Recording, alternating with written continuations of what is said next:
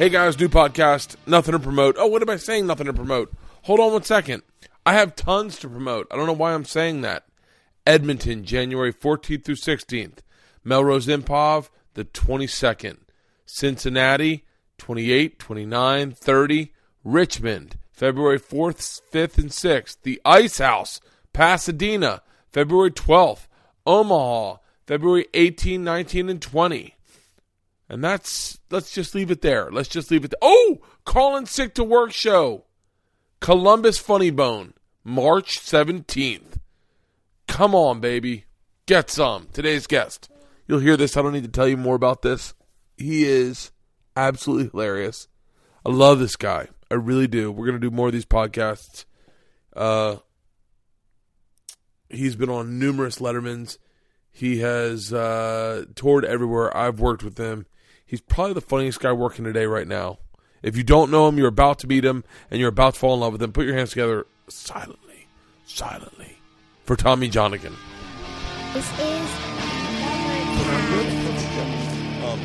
I've only done one other podcast out here, and that was with Doug Stanhope. What did I do with my fucking cigar now? Oh. Well, it's definitely not. I'm not going to be as good as Stanhope. I can promise you that. You know what?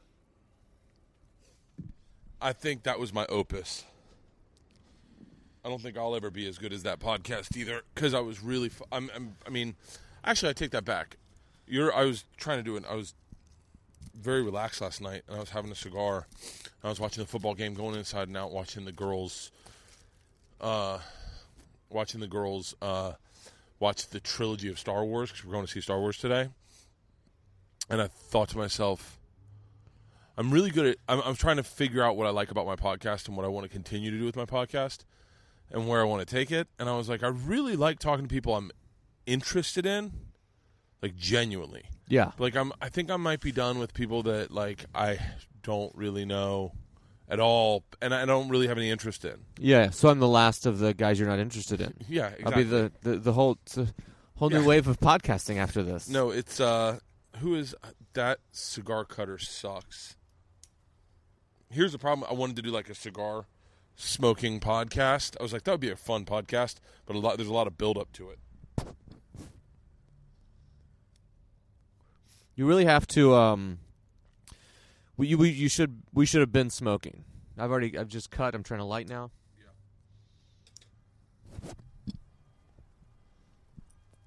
Where I put my fucking coffee? This is the Up and Down podcast. Oh, that was good. I think I'm going. Man, you love these big gauges. I love it. I love big ring gauges. I love. I like a strong cigar, like a semi-strong cigar. Nothing too strong. This is, I would say, what would you say? This is a Jaime Garcia, and I want to say I was the day before I was with you. I was there, and the guy recommended it at the V Cut over by the Improv, and I smoked it. My favorite cigar ever is a morning cigar with coffee. Oh, I've been excited for this since I ran into you. Yeah, here's my favorite in the world. I wouldn't be shocked if I ended up having 3 cigars today. Yeah, I may do more because I got to get. I'm doing a New Year's show. I'm going to wear a suit, and then I thought about the last time I wore the suit, and without even pulling the suit out of the closet, I knew that I have to get the pants let out. just the timeline of the last time I wore it. There's no way that suit fits right now. So I got to go get it altered right next to the V. And so you're like, well, if I'm going to get the suit, if I'm going to get the pants let out, it's going to make me sad, so I might as well go have a cigar. No, wait, what? No, so you go over to the V Cut a lot, right? And what do? You go over and just have a cigar with those guys? Do you talk to anybody? Do you write? Yeah, I've become friends with a bunch of the guys there. How it started was... I've always smoked cigars and been a cigar guy for probably not always, but for the last 7 or 8 years, and that just increases every year. So then my chick and I live in a 2-bedroom spot, and the second bedroom is my office, and I would go there, and she would go off to work, and I would go write, and then we had our kid in the second bedroom. My kid, yeah, I would write in the second. I just turned it into a pretty sweet office. And then we had our kid 3.5 years ago, and we turned that into her nursery, so I lost my office. So for a while I just went to the V, starting at like 10 in the morning, and would just write all day. And then my chick said, you're smoking probably too many cigars, you're going to die. So I rented an office, which is on Santa Monica and Hayworth, which I don't know. It's right by the Vika. So I rent an office right by the cigar shop. So now I go into my office and write from like 9 to 2, and then go to the V-Cut for the end of the day, smoke. Because I've become friends with a lot of the guys there, and we talk about stuff. There's some guys that are in acting and comedy, and guys that are in just some What really comics cool come by? There's a couple of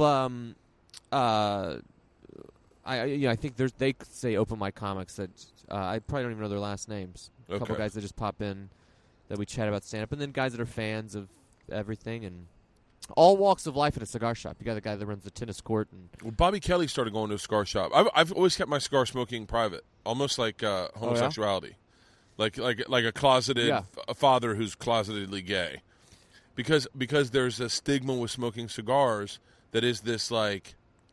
It came along with like the same thing that's happened with golf in like the 90s. Anyone cool would be like, oh, and they're smoking their fucking cigar. Like, oh, really? Oh, God. I remember it distinctly. So far from cool, I wouldn't even know that it's not cool to do it. It's there was this like, almost like, I would say, I'd say alternative, but I can't say alternative because it was all the people I liked, you know, but like if you lit up a cigar in front of Janine Garofalo, I'm sure she'd be like, oh, this guy. Oh, really? Oh, 100%. I'd almost say 100%. Unless her dad smoked him and she smells him and loves the smell. But, like, growing up in Florida, and that's the... I don't know if I said this to you or not, but growing up in Florida, to see your father smoking a cigar in the morning with a cup of coffee was almost like... Outside was like... That was part of the thing. To go to the courthouse... I go to the courthouse when I was probably 6, 7. Reeked of cigar smell, and I loved it. Well, in Florida, you have to... The dad is creating this... haze of smoke to keep the bugs away from his family. It was a protective thing. It was a real. It was his. He was being made the matriarch. But it's so like I mean, patriarch. He was being the mother. So I always kept my cigar smoking closeted, and then I saw Bobby Kelly doing it on Periscope, and I was like, that's odd. And then because I didn't know Bobby smoked cigars, I knew he smoked cigarettes. And then Bill Burr texted me. And he was like, hey, man, I got these Cubans. Let's have a cigar and a drink one night. Like, let me know when you're around. And I was like, because Bobby and Bill are guys that I think are now very, very successful comedians with their TV shows and whatnot. But I knew them back when I was an open micer. And so they were just above open micer.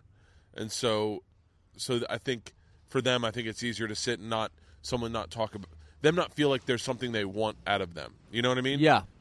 There's a weird thing in this city that I don't understand, I do understand, which is people who they can't have a conversation with a famous person because they are consistently thinking, what can I get out of this person? Yeah, that happens way too much. Not as much in New York. Just it's the real LA thing. Well, maybe not in New York because I've never lived in New York, but I guess it probably happens there too. Now, I was talking in this monologue I did about you that I probably won't release, but I was saying how you're the first guy that I met that redefined to me how much harder I needed to work. Oh, do you remember that weekend? I remember we were in Penguins, right? Mm-hmm. Penguins in Iowa. I don't remember which one it was. There's two of them. It was Quad Cities.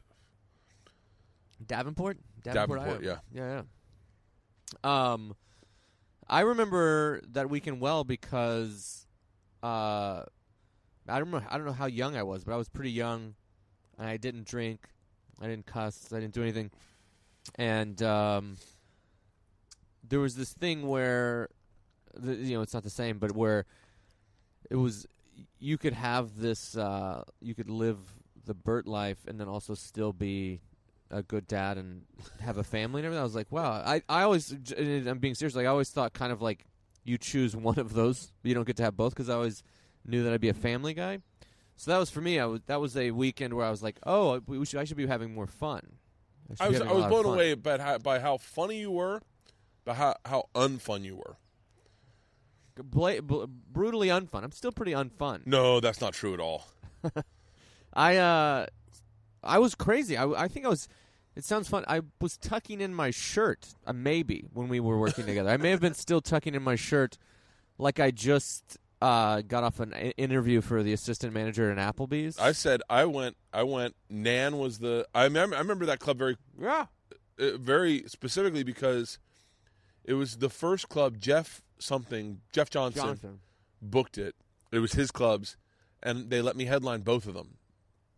I must have been getting paid $800, $700, like maybe $1,000. I doubt it.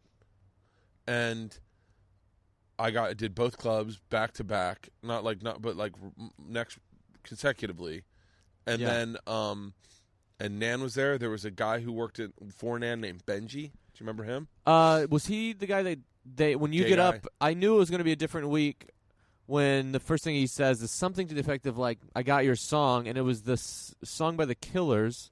I think it's called "It's Only Rock and Roll," or I may be wrong. No, that's fuck, I can't remember. But you had a song that apparently he had played last time you were there, and it turned into a real party. Yeah, It was a Killers song. I remember I downloaded it after. That was that weekend was very formative for me, and it sounds. Thank God you're as successful as you are, because I can say it and go, it wasn't just some kid that I never fucking heard of again. But it was previous to that point. I was, and I continued this forward in my career, but I was very obsessed with selling drinks at the club. You were, yeah. I was really obsessed with making sure the club, because I couldn't. Dave Attell had said in passing, I don't even remember when he said it now, and I don't know if I fucking made it up.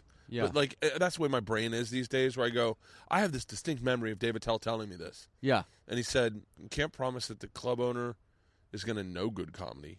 You can't promise that he's going to even see your set. With those two factors in there, I feel. the only thing at the end of the week that you can promise is he's going to take a look at how he did business-wise.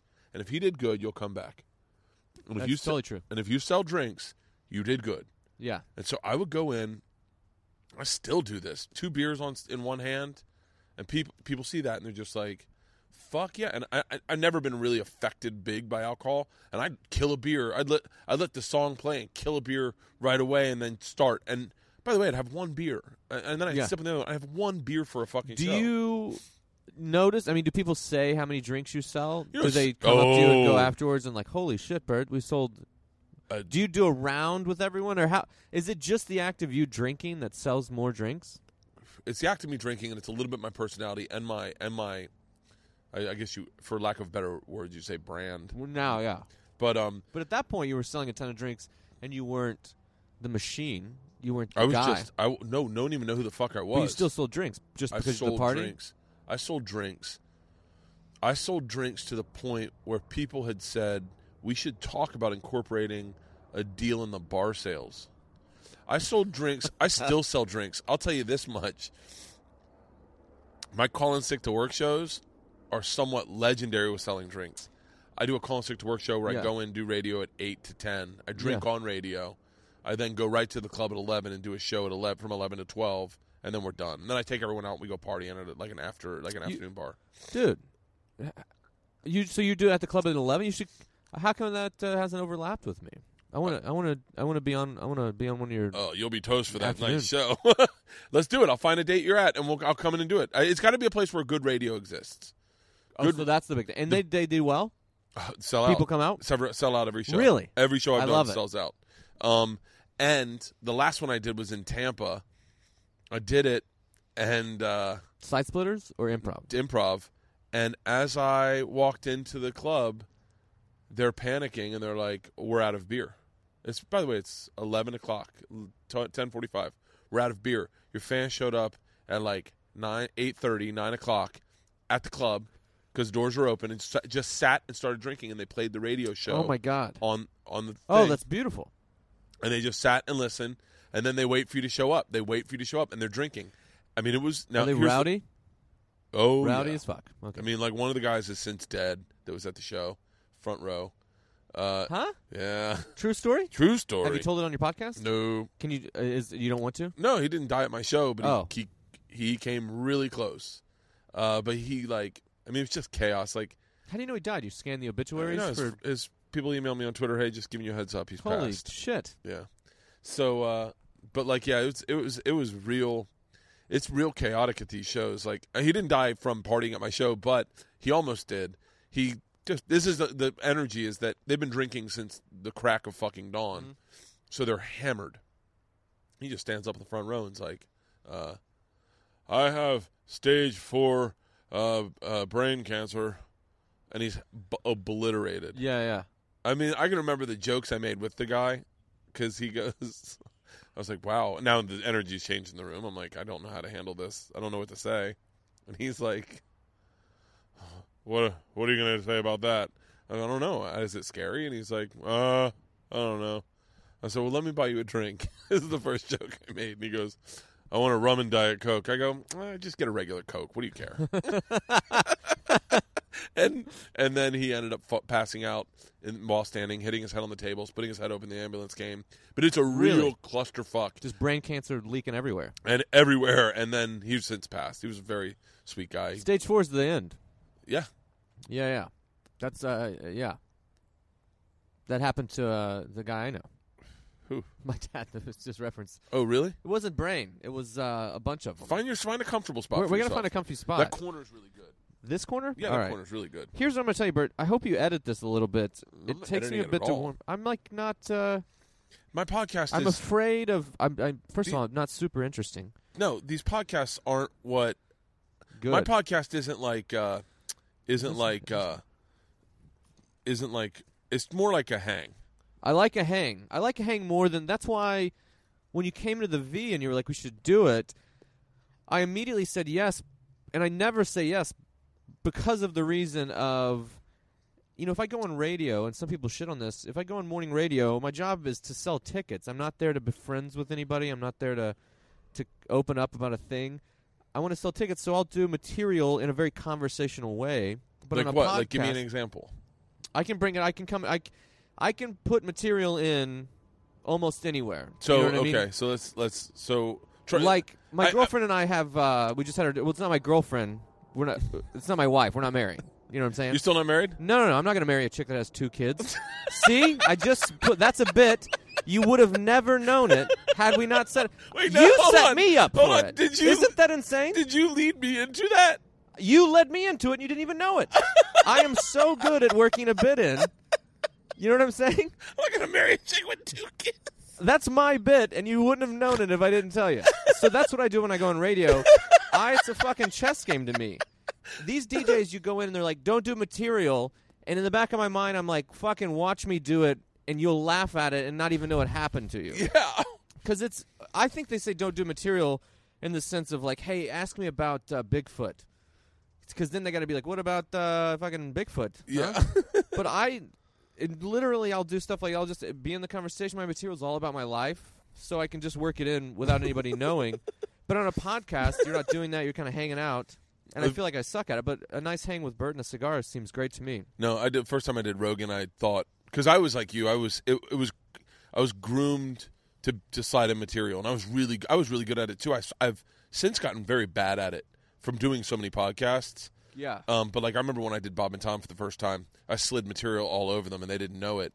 And I got done and they each independently pulled me aside and were like, "You're fucking amazing." Like, and then they had me back and I was like, within a month, and I was like, I just tore through an hour with you guys. Like, I've done everything there is to do, including bits that you led me into. Like, I don't know what to tell you guys. So, but yeah, I've gotten worse at sliding in bits. It also happens after. You can ash on the ground if you want. Oh, behind you, yeah. Is that someone? Okay. Yeah, I don't give a fuck. You got people to clean it up. Yeah. There's a stigma to it that I think when people shit on a certain thing, they're kind of thinking of the worst version of, even when you say road comic. When I moved out to LA, it was a lot of like, oh, this guy's a road guy, this guy's a road comic. And it's like, name your favorite comics and then name the ones that didn't do the road. And it's none. There's none of your favorites just didn't do the road. You can't not do the road. I remember hearing Bobcat Goldthwait did the road, and I went, whoa. Yeah. What do you mean you did the road? Like, Isn't you that didn't do, crazy? like, a comedy club, I did you? saw Bobcat Goldthwait at the club I started at in Fairview Heights, above a Ramada Inn and a TGI Fridays. That's where I started stand-up. And I was just a low, a 6 months in open micer. And I went and saw Bobcat. So if you remember, like, for a while when you're doing comedy, there's like a really fun period where you're doing comedy and you're still just kind of an audience member. Mine was in New York City. Where, like, you don't know what's good and you don't know what's, like, you're just kind of going in blind. Like, you don't have that, and I'm not saying it's great, but you don't have that thing. Like, I loved guys that now I'm like, oh man, that's not original. That's too easy. You were the one that turned me on to the fact that there are amazing comedians that I've never heard of. I remember and I don't know why, because I'm not this guy. I'm a very nice person, but I am very judgmental, and I do. Yeah. I'm like everyone else. I'm not better than everyone else. Someone goes, "Oh, I can't believe people hate you. You're the nicest guy in the world." No, but I'm a shitty person also. I form preconceived notions about things without any information. And I remember you saying something like, "No, you've never seen Emo Phillips?" Oh my God. And I was like, Emo Phillips? And I'm like, yeah. He doesn't work out in New York or L.A. I don't know Emo Phillips. And I go, you mean the guy from the 90s or the 80s? And you're like, Bert, he's hilarious. Maybe the best joke. Right? I worked with them at the Jukebox in Peoria. Was the first time I worked with them, and which I think was probably right around when I worked with you. Yeah. Which was, it was blow away. It was like the best jokes. You are the reason that this is the best part of a cigar, by the way. Little lightheaded, the coffee's kicking in. This is my favorite part of a morning cigar. You're the reason, I will say indirectly, and people go, don't speak in concrete terms like that. His name's not Robert Hartman. Hawkins. Robert Hawkins. Hawkins. You are the reason. He's the best. You are the reason Robert Hawkins did WTF. I've never done I guess I did a live one, but I don't know how that's even possible. Well, but Robert explain. Hawkins is he's the man. You told me in no uncertain terms that Robert Hawkins is one of the best joke writers out there, and that if I haven't seen him, I'm out of my fucking mind. He is the example of what I'm talking about. Bert, we were sitting at that bar. You told me another story about a porn star, and then this one slid in, and you're like, no, Robert Hawkins is fucking amazing. You've never seen him. I said, no. I go, Tommy, he doesn't live in New York. He can't be that good. And you're like, no, that's where you're fucking wrong. There are guys on the road that you've never heard of that are fucking amazing. Yeah. You ran through a list of guys that to this day I deem as the apostles of the road. The guys that I go, they make me okay with doing the road. Yeah. And Hawkins is the pinnacle of that. I went and watched a bunch of Robert Hawkins and listened to him on like Sirius XM. He came up a couple times, and I was like, wow, this guy's fucking amazing. Cut to 2 years later, I'm sitting at the airport bar in LAX at the Admirals Club, and I run into Mark Maron. He had just started his WTF. I said, I love what you're doing. I think it's fucking genius. I really do. And I said, I would suggest you find some road guys.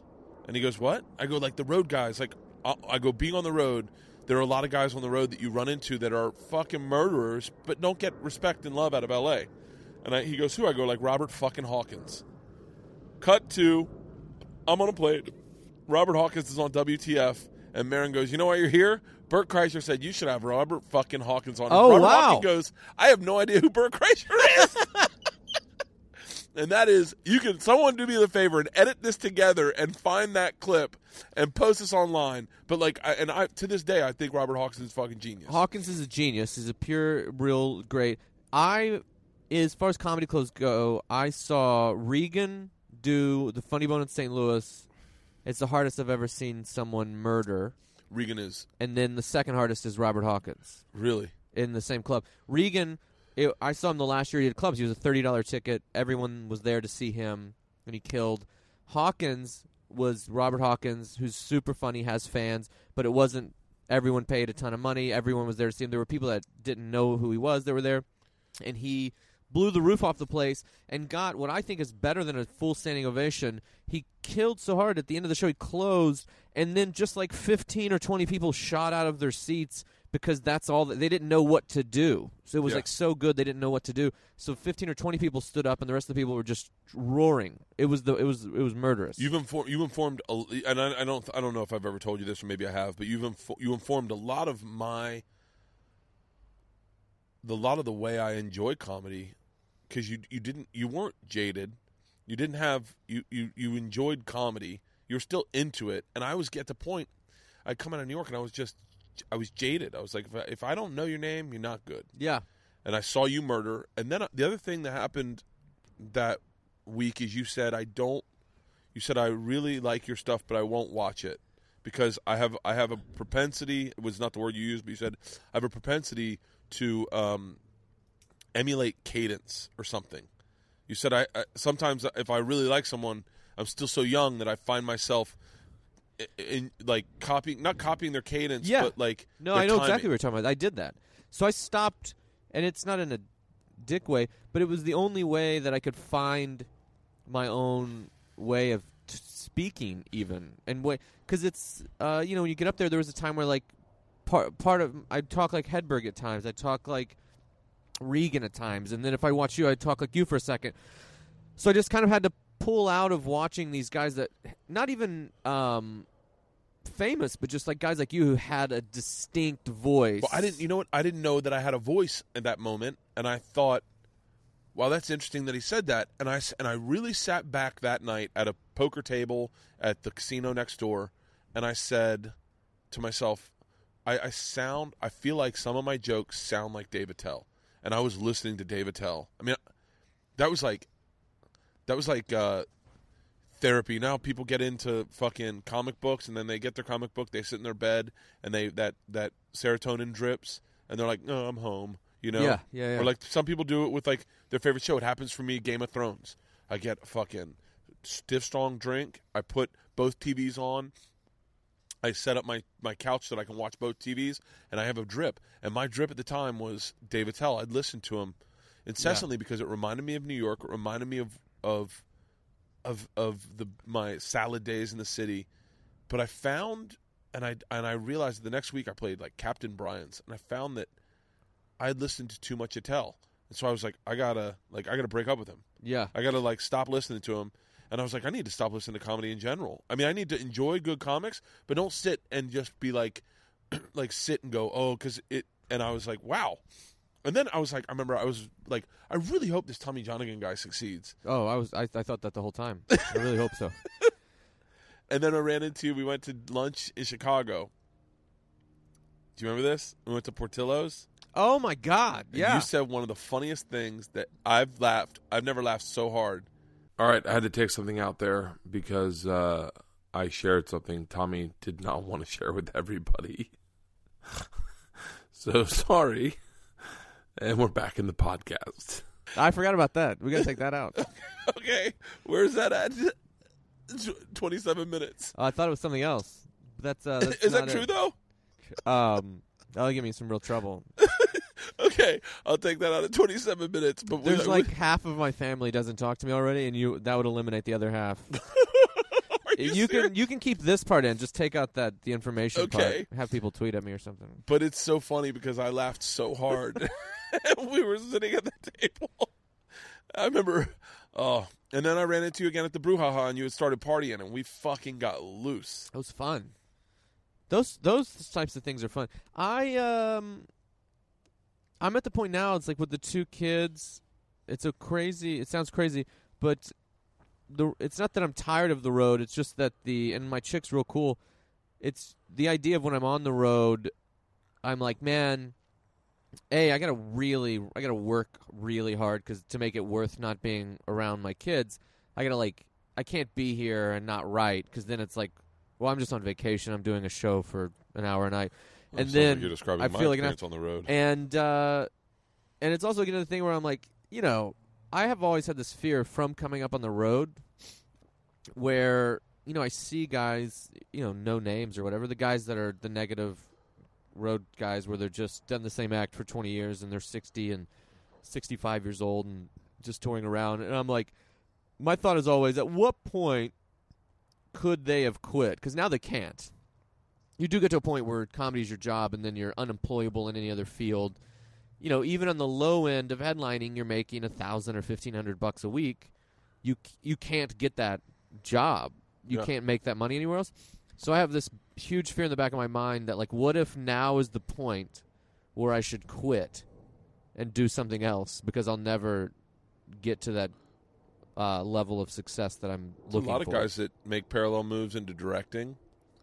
I started doing that vlog, not because I wanted to quit comedy, but I just thought to myself, I should learn how to edit and learn how to give notes and learn how to tell story through video, because that is something that it seems is a seamless move in our profession.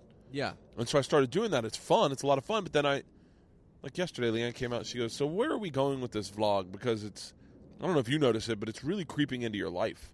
Like, you always have your camera on. And so when you have your camera on, I hate to say this, but it's this Uber side of yourself that is not very dialed back. Mm-hmm. And I was like, yeah, what am I doing with that? And then I had to book a ticket to Edmonton. And I went, oh, shit. All those things came very naturally, like how to get on the road. Oh, I need this new shirt in production before I get to Edmonton. Yeah. Oh, I want to take a look. Oh, there's a story I want to tell.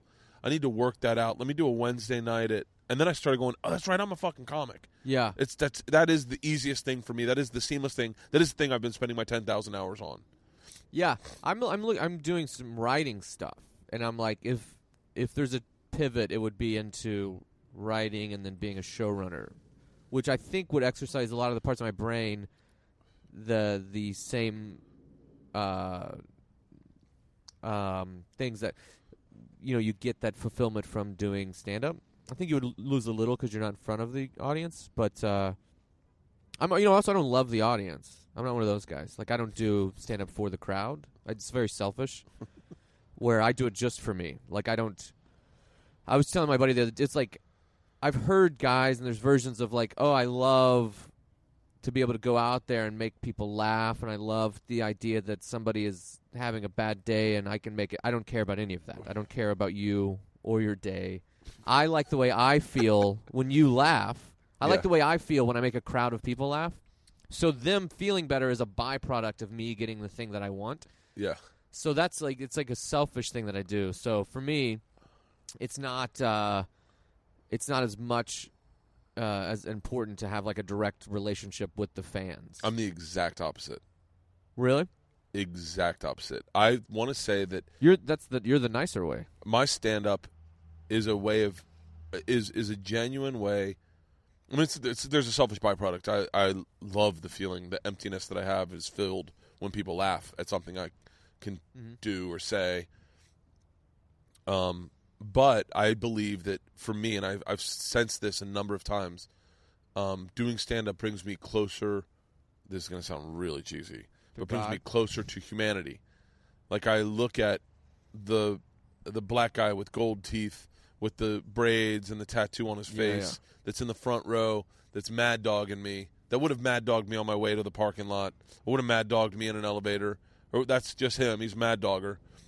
And then when I make him laugh, I go, oh, me and him are very similar. Yeah. We have a lot in common. It's always great to make someone with gold teeth laugh, too. It's like it's auditory and visual. Yeah, exactly. But I love that when you find, and I'm just saying, things other than myself. Like, I used to do fraternity parties. It was a big nut for me. Is like during rush weeks. A lot of when I was younger. You mean you would perform at fraternity parties? I'd perform at their rush weeks. So they. Oh, that sounds brutal. Oh, it's fucking amazing. Really? Destructive. You know, I could tell any secret I ever wanted to tell, and these gentlemen had experienced that exact secret. All of them. Hey, who remembers the first time you saw a big dick and fucking 180 guys? Fuck yeah, Hartley. And I was like, where? Was it in the fucking shower? You got one shower. Who's the guy who had never showered with men and now has to shower with men? Oh, Samson. I mean, it was like, I had shared identical experiences to them in life. And so I would do these parties, and I was like, I found that I didn't really have, doing that was fun, but it was like masturbatory. I wasn't writing material that could translate anywhere. And then I do like 45 minutes before they were on stage with me, drinking with me, and then I'd end up in a hotel room or in a like the president's room doing shots with these kids. They're all underage, I'm sure. I mean, I'm guessing. Yeah. I mean, I was in college. I know what it's like. I didn't check IDs. Yeah. But one guy brought me up there. We're doing shots. Dude, tell us the machine story. I'm fucking okay. Because I'd done a long time ago on Loveline. And it was all, I do a lot of LA fraternities. I did a bunch of other fraternities. But it was like, and you could be really like sexist. You could just be like, let me tell you something about, I mean, I wrote jokes about blowjobs that were so aggressive. I was oblivious to how sexist they were, and I just tell them on stage. Yeah. You know what girls hate? When you grab them by the back of the head and just shove them on your cock. Just like, where the fuck? Have I ever done that? No. Yeah. Well, but I was doing fraternity parties, and these guys are like, fucking gag her out. Snap her tap, bitch. Like, I mean, it was like. It's vicious. Yeah, well, but then I started doing the road more, and I was like, oh, you'd find like this. I mean, very recently, there was a very overweight woman in the crowd. And I have this bit about my weight gain because I gained a lot of weight. Yeah, and I saw like me and her connected on how uncomfortable it is to be overweight and what the feelings were, the feelings that you have when you're overweight, the shame, and how you have to pretend you love it, or everyone knows that you're miserable. It really stinks. And I thought, oh my God. And then at the end of the show, she came over to me and we shared a plate of nachos. And no, I'm kidding. No, but like I think that's why. That's one of the things I love about stand up. No, wait. Do like I'm selfish. Really? And I never want to hurt someone's feelings or make someone mad. But if it happens, and if I didn't, like I'll learn from it and go like, oh, I see their point of view. I'll adjust that next show, or I'll be like, I think they're in the wrong, so I'm going to keep doing it that way. Oh, I would say to people at one point in my act, I would say, hey, if you didn't like anything I said, come talk to me about it at the end of the show and tell me why you didn't like it. Yeah, so I can figure it out. That's smart. Because I don't know what I'm saying sometimes. Like sometimes you just, people think that a comic, because they're on stage and they're doing well, that they've got it all dialed out and these are their fucking life goals. They're not. A lot of times I'm just saying something that makes me laugh, and I thought it'd make you laugh. And if you go say to me, hey, just giving you a heads up, when you talk about, the blowjob joke I had was, it's pointless. But a girl pulled me aside and said, just giving you a heads up, like, that there are guys that really fucking do that, Like, and brutal, right? Like, yeah, and she's like, and it's so not you. Like, I know you've never done that. And I was like, yeah. And she's like, so why would you say it? And I went, it's funny. She's like, yeah, I know, but you're funny. You don't need to say it. Like, yeah. And you got 2 daughters. Like, when I hear you say that, it really makes me think, like, kind of feel sad for your daughters. That kills some of the fun when you have 2 daughters, right? Yeah, and I was like, fuck. And I was like, well, you know what? I wrote it when I didn't have 2 daughters. I wrote it when I was just doing frat houses, and I was still telling it because it kills. I was like, hey, thanks for sharing that with me. Yeah. And then I was like, now I can't tell the jokes. I feel like, who do they see when I say that? Because I talk about my daughter so much, and then I'm like gagging out. Like, it's so, I don't know. I like the back and forth with an audience as well. I mean, I don't think they're entirely right because they're not doing what I do, but. Yeah. So wait, one of the things I've been dying to ask you about, and even in life, I would have asked you this off podcast. What was the move like to LA from the road? Because you were in St. Louis? Yeah. And you were like locked down. You had a Harley. I did have a Harley. Yeah. You remember everything. No, I remember things about people I like. I moved out here almost 5 years ago. You were done. You were not coming to L.A., I wanted to say. I wasn't. I was always, my thing was always, I just didn't see the reason, because I would go out and I would turn over my act and I would write new stuff on the road. And my thing was always, I don't want to move until I can live in a place like L.A. and make a living, a living that I'd like to make, and come off the road for weeks at a time or months at a time, like to work on other things. So I waited until I felt like, you know what, I think I've done as much as I can do from St. Louis. I think maybe there's guys that are better or different that could do more, but I living in St. Louis, I'd done a handful of Lettermans and a special and Last Comic Standing and all these other things just from St. Louis. But that's an understatement, I would say, because I think I saw your first Letterman appearance. I think I've probably seen all your Letterman appearances, but they're monstrous. I mean, I always loved it. It was the highlight of my year. And then it seemed like Dave loved you. he was so nice to me, and it's bad that he passed away or quit. I can't remember, but it was different because I moved out here. I'm just such a Midwest guy. I didn't like it for 6 months. Luckily, What was it like? I didn't come off the road necessarily. I didn't come off the road until I moved out here, and then a few months later, I sold a show to NBC that didn't go, but we sold it, and I wrote it with a guy. So that was like my first experience. About less than a year of living out here, I was like writing a script, and that was different. And I wasn't on the road. It was the first time since I was 18 or 20 years old that I wasn't leaving to go somewhere every single weekend. So wait, so you sold a show and then you were like, great, I don't have to do the road right for the next... It wasn't like I don't have to do the road. It was to write this. I was writing it with someone and we were writing it together. So it was, I just had to pull off the road to work in this office with this guy. It's interesting. Every time I sell a show, and I'm definitely not bragging, but I probably sold, I'm gonna ballpark it at like 6 shows, 7 shows. I've probably been in, I don't know how many deals. Mm-hmm. I never fucking stop the road. I just disappear. I go, do your thing. I'll give you notes. I was, on all the ones I've done, right now I'm doing one that I like that, where I wrote it by myself. I have showrunners attached. They're giving me some notes, and they're very helpful and great. But I didn't come off the road. I wrote it from hotels and wrote it from my office here when I was in town. But the other ones, last year I did one I wrote with 2 guys and I'm like co-writer, co-creator, all that stuff. So I couldn't do the whole like, oh, I got this, now you go write it and bring it to me. I just can't give up that much. Yeah. So I pulled off the road.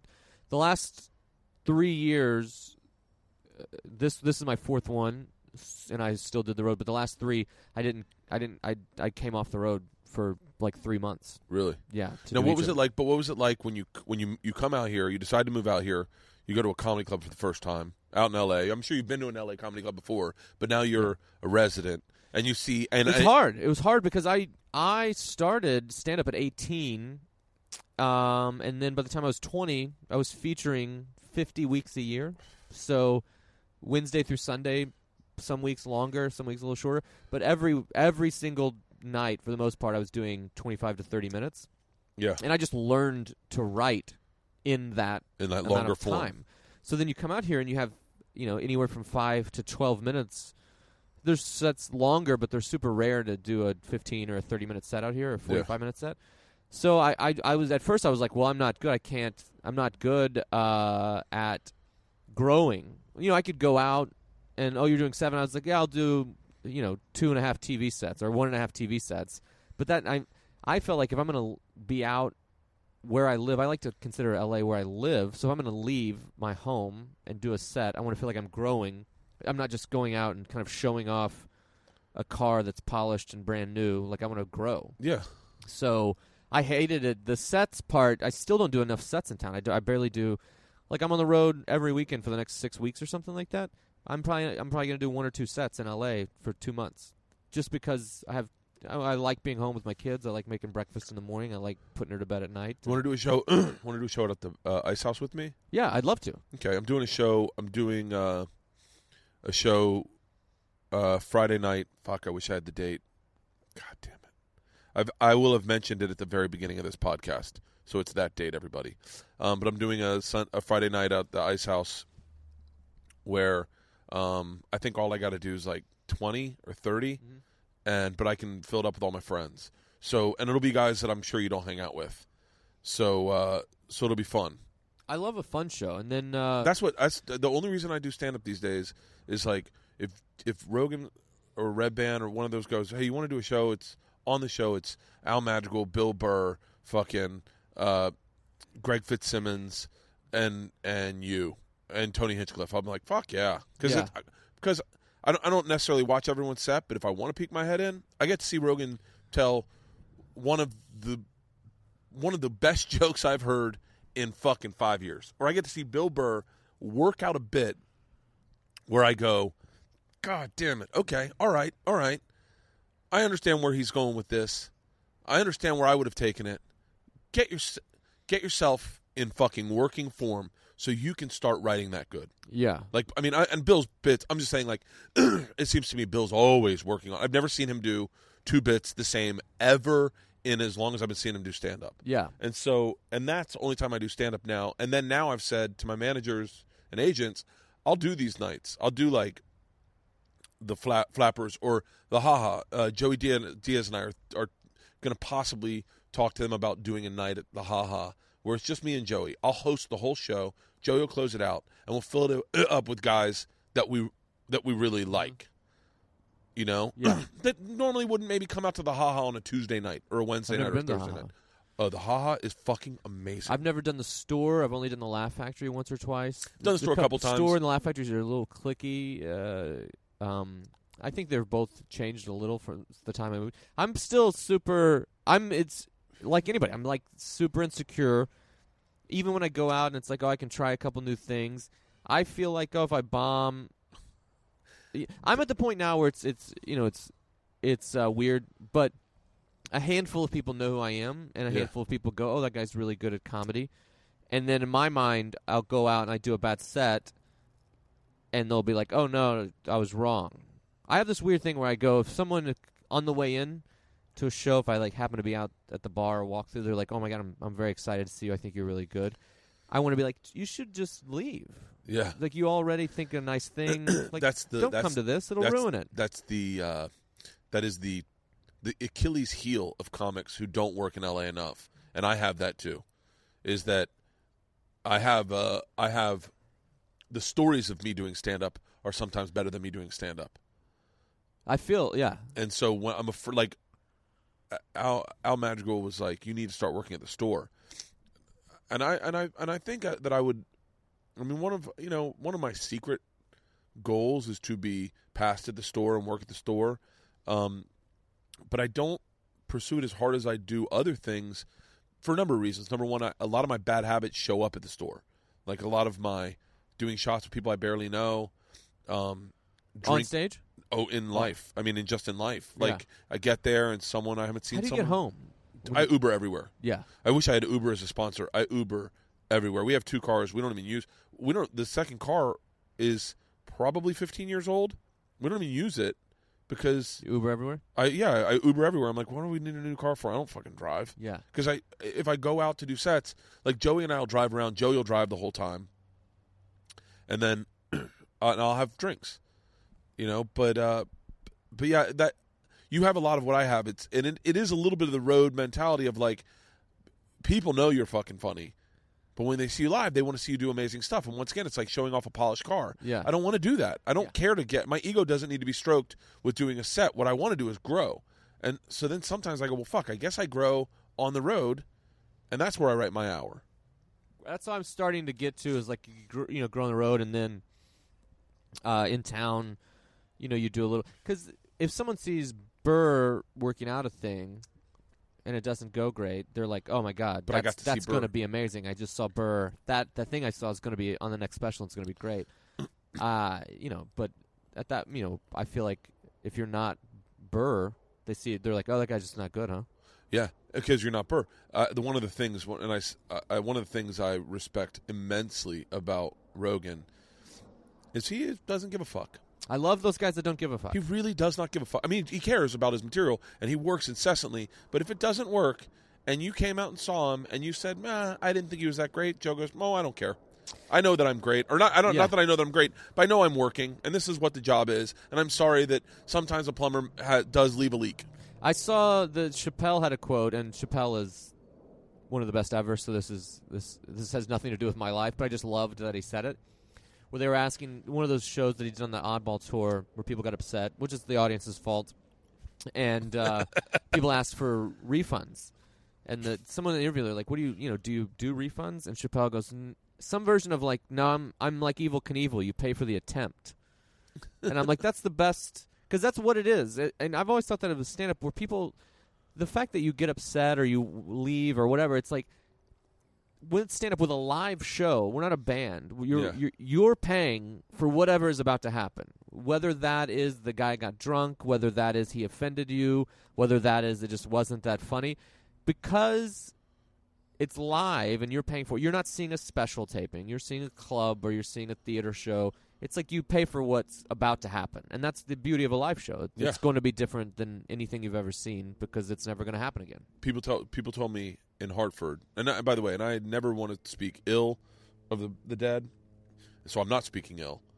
One of my, I'd say friend, although we weren't close, but a friend, a guy I talked to when I ran into him, and a guy I spoke to numbers of times, was Geraldo. And they used to say, I said one time I had a drunk show in Hartford, and they go, well, it's never going to be as bad as the one Geraldo did. I said, what? And they said, well, he went out Saturday night with the staff, and we couldn't find him for the show, and he shows up Sunday for the show, and he was in no position to do stand-up, so I guess someone in the staff gave him a Xanax, but it was too much, and he had been drinking, so he did the show on his back on the stage because the room was moving too much. So he laid down, and he just did his act on his back. It's not his fault the room's moving. I would have paid $150 to see Greg Giraldo perform laying on his back going, I apologize, I've miscalculated my intake of drugs. Yeah. That's the thing is you could go to see the crisp, clean Saturday early show, and there's a chance you could see that same show or a similar show next week. You'll never see the laying on the floor show. No one will ever see that show again. Yeah. Some guy wrote some comment about my stand-up, and he was like, he's just a drunk who takes his shirt off on stage. And I go, yeah, that's part of it. I don't think, it was a comic that said that. It was a comic? Yeah. Just tried to whittle me down to that. It was a comic I've always liked that I guess didn't know. A young comic? What? Young comic? No, guy that is working and is very probably big, very big. I still like the guy. I don't dislike him, but he kind of whittled me down to that to somebody, and someone told me. Oh, I need to know. And I said, I'll tell you afterwards. And I said, yeah, but I've seen your act, and I know what your act is. I mean, I know about Oz. I know where he comes from and what his tricks are. Yeah. And I know that what you're doing isn't crowd work. I know how that works when you ask a question that you already know the answer to, and it's not really crowd work, but everyone thinks you are Evel Knievel, and that's not Evel Knievel. That's tricking. That's tricking everybody. And I go, and I wanted to say to him so badly, we're in Montreal, I wanted so badly to go, hey, do you have a 12-minute story that you tell that has a beginning, middle, and end with pathos and ethos in it, and you close on? Do you have a 12-minute story? I'm not saying that my machine story is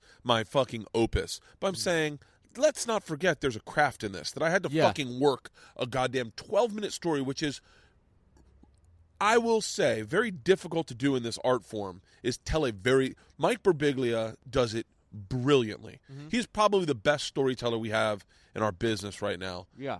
No questions asked. And when I saw Mike Birbiglia do stories for the first time, I went, wow, that's a stunt I haven't seen before. Yeah, it's hard. It's hard. And you commit 140 times, you have to commit to a story that doesn't work. It's insane. Shirtless and drunk, by the way. I was shirtless and drunk. So when it failed, I'm also shirtless and drunk. Yeah. So by the way, I'm not drunk, but you know what I mean. Shirtless, at least. But what was it like? Like, do you remember the comics when you came out here that were like at the club? Do you remember the first club you went to out here, and you were like, time to get in L.A. I want to get past at the Improv. I was in a weird spot because I'd been doing stand-up and had a decent amount of TV stuff when I came out, so the Improv knew me. It was just, hey, you're in town, great, let us know when you want to come up and send your avails. And so I was doing and then Comedy Magic was really great to me.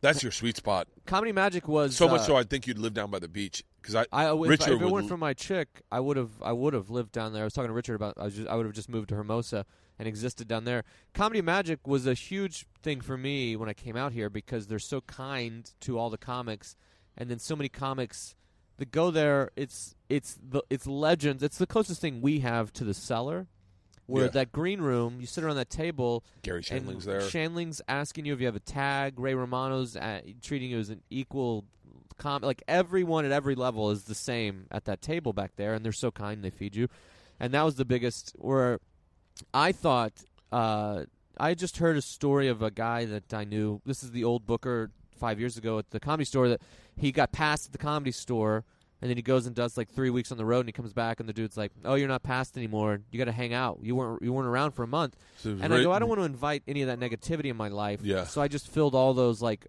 anytime I was like, "Oh, I should be doing spots," I would go to Hermosa or I'd go to the Improv, or Meltdown was great, and everyone's that guy was bad news. There's a really great podcast if anyone wants to listen to it. It is motherfucker. I wish I could remember whose it is.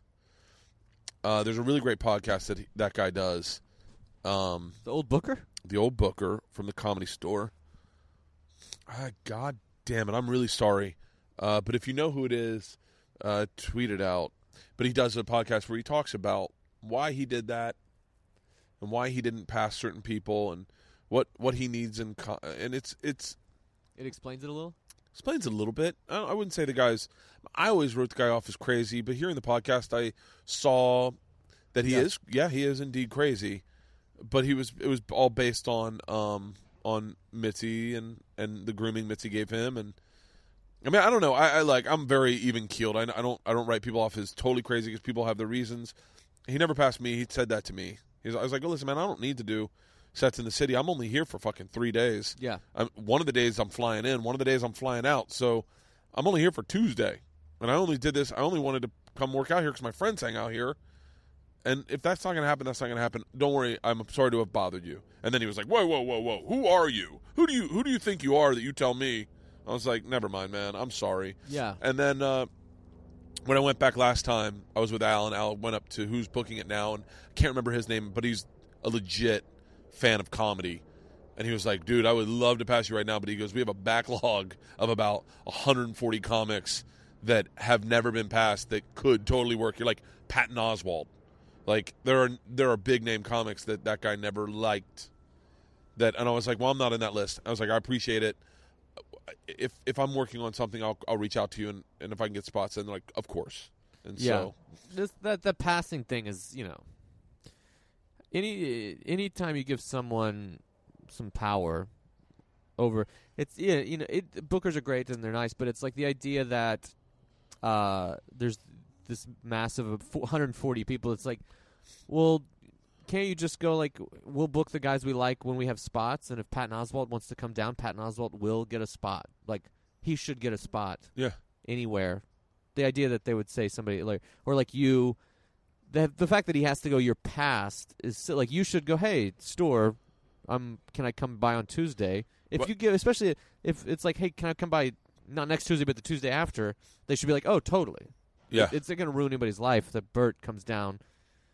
It's not. I mean, it's also I don't sell tickets. I mean, it's not like I'm a draw. I mean, I'm a draw maybe on the road in some places. I'm not like a fucking draw. So, but yeah, I know what you're saying, and I'm trying to fix that in my life where I do shows in the city once a month. Yeah. Or like I'll do a night. I don't want to do 10 minutes somewhere. I want to do like 20 or 30 minutes. But so when you write, you say you go to your office every day and write? I try to, yeah. When I'm in town, yeah.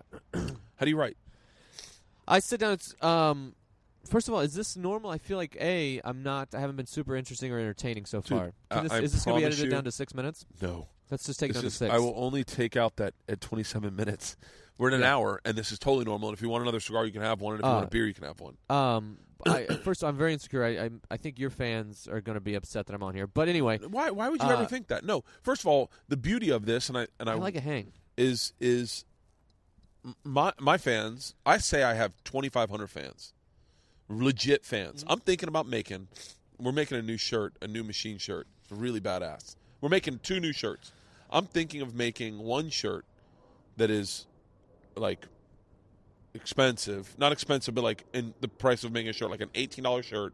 Yeah. With a little different, making 2,500 of them, and then on my podcast, giving out a code to those 20, because I want to put a number on how many people that are real fans. Yeah. I believe I have 2,500 fans. I believe that. I obviously the podcast gets a lot more downloads. My vlog gets a lot more downloads. But I believe legit guys. And so I believe if I share what I think is good with those 2,500 people, 1,000 of them then legit go, I didn't know about him. Let me check out Tommy Johnagin. You are a guy that if you type in your name in YouTube and you watch any of your clips, they will then go, fuck, this guy's funny as shit. I wouldn't mind seeing him do it an hour. And I don't think... Now, granted, my 2,500 will be there for everything, and if and when Joey Diaz and I do a podcast, I then get his 15,000. Yeah. And it's a huge number. But I believe that part of what a podcast should be is sharing good comics and good people with those people that are your fans. Yeah. Josh Wolf had me on. You know Josh Wolf? I know of him. I don't know if I've ever met him. Very great. A very great guy. One of the guys I wanted to have on my podcast because I didn't know him well. I knew him in running into him, and we'd say hi and we'd talk. But I always felt he was like a legit dude in that he had life experiences. He had a baby when he was like 19 or 20. Oh, my God. He had, and his girl was... I'm not speaking out of school, was addicted to drugs, I think, and he ended up adopting her kid and then she took off and he raised both their kids on Hollywood Boulevard, like fucking in an apartment, raised all those kids, and now he's very successful, and those kids can have their college paid for, and they have but I thought he was fascinating, and I did his podcast, and he said to me, I said, I feel like I'm going to be fucking horrible, and he said, do not think for a second that anyone on my podcast has ever heard of you. I was like, what? He was like, I promise you it's different groups. Tell any story that you think you've told a million times, tell it again. So I told the machine story. Now I'm speaking out of school, and I don't give a fuck. He texted me last night and said a pro baseball player listens to his podcast, wants to go to dinner on the 3rd. So we're going to fucking dinner with a professional baseball player and that I would have never met had I not done that podcast. Oh, I would love. That's my the dumbest thing I have in the back of my mind is I'd like a pro athlete to like my stand-up. Well, there's a few MMA guys that listen to this podcast. I don't know if you're into MMA, into UFC, but there's a few of those guys that I know that I've had on my podcast that listen to this podcast. There are guys that will say, I saw him on Letterman. He was funny. What is he like just talking? And this is more, I believe this is more like deconstructing of the comedy. It's not like you don't have to do bits. Yeah. It's just a hang. I can also, that's the, with on a podcast, whenever I'm thinking of like what does the internet troll guy say, and it's like I am, I have the ability to like be funny hanging out. I can also do, but also that's the the shittiest part about being a stand-up is like sometimes I like to have a hang, and just we're chilling and you say something funny, you do, but the goal isn't to be entertaining. It's just to kind of have a cigar and chill out. And dude, my favorite podcasts are when, like, I love the Fight Companions Rogan's does because it's a lot of guys talking over each other and they're all just kind of shooting the shit. And they're talking about a fight I've watched or I haven't yet watched. I love those. I used to, when I first got into podcasts, I'd listen to, Rogan does 3 hours, I'd listen to those podcasts, 3 hours.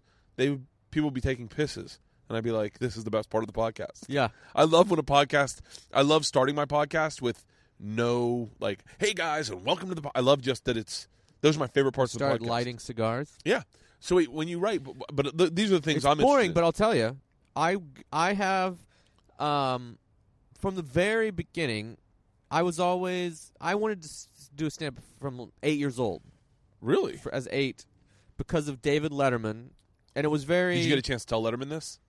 No, I wrote a note the last time I did it because it was the last time I knew he was retiring, so I had a note in my back pocket. It was a thank you note, and I was going to give it to him, and I got nervous. I got stuck in my suit pocket, and then I gave it to the head writer, who I just have to assume he gave it to him, but I don't Stengel?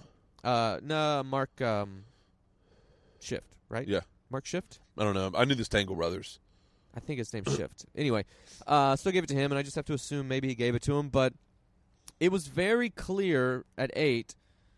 My stepdad said, Letterman's from Indiana, which we were from Illinois, which is the same. And he started as a stand-up, and I go, oh, well, I'll do stand-up, and then I'll have a TV show. That was the goal. Like, I'll do stand-up and have my own show. At 8. From 8. And I didn't know what stand-up was. I didn't grow up watching stand-up. I wanted to do stand-up based on the fact that Letterman did it, and I'd never even seen it. So when I started stand-up, it was as clean of a blank slate. We didn't get cable until I was 16, so like the first stand-up I was exposed to was some of the half hours on Comedy Central. So wait, what year is this that you're exposed to? I saw, what was it? I started in 01, so like the first stand-up I saw was Regan's half hour in like 99 or something. I was at Regan's Half Hour. Were you? Comedy Central did, I want to say that year, they did Dane Cook, Brian Regan. Yep, it was the first year. Yep. And I saw Brian Regan stand up, and I remember when he said, you're a serving size of Fig Newtons. Serving size, I eat that like a wood chipper. Empty out the bag? Yeah. Yeah, yeah. That was, which Brian Regan, he's not underrated because everyone thinks he's great, but it is insanely impressive how many specials he did an album, and then especially self-released a special. He self-released I Walked on the Moon before Louis self-released that. He did 2 hours. He did one year, and then the very next year he did another hour before Louis did it, and then he just did this he's done these things before anyone's ever done them. Yeah. But and they're all great. He's the best across the board. He's the best. He really is fantastic. And one of the things that's cool about him, you have this ability too, and you do work clean. I don't know if you work clean consciously, I say shit a little bit now. I always talk about sex. That's the word. People say clean a lot, and I try to. It's somewhere on the internet where, and I'll still go to a club and they'll be like clean kind. I'm like, please don't do that, because I'll do a show. It's actually happened at a show, one show. Someone came by and said, "Thank you for being so clean. I'm glad, the comics can do this without being vulgar, blah, blah, blah." And then after they left and said that, the manager comes up and goes, "Hey, we had a table of 12 leave because it was too dirty." It's the same show, because I talk about sex. But you're not dirty. I talk about sex a lot. Really? Decent amount. It's always on my brain. And I also I've gone through. I just had a huge drought year, and so when you're not having sex, you're thinking about it more than ever. Yeah. So right now it's a lot because I'm not having it.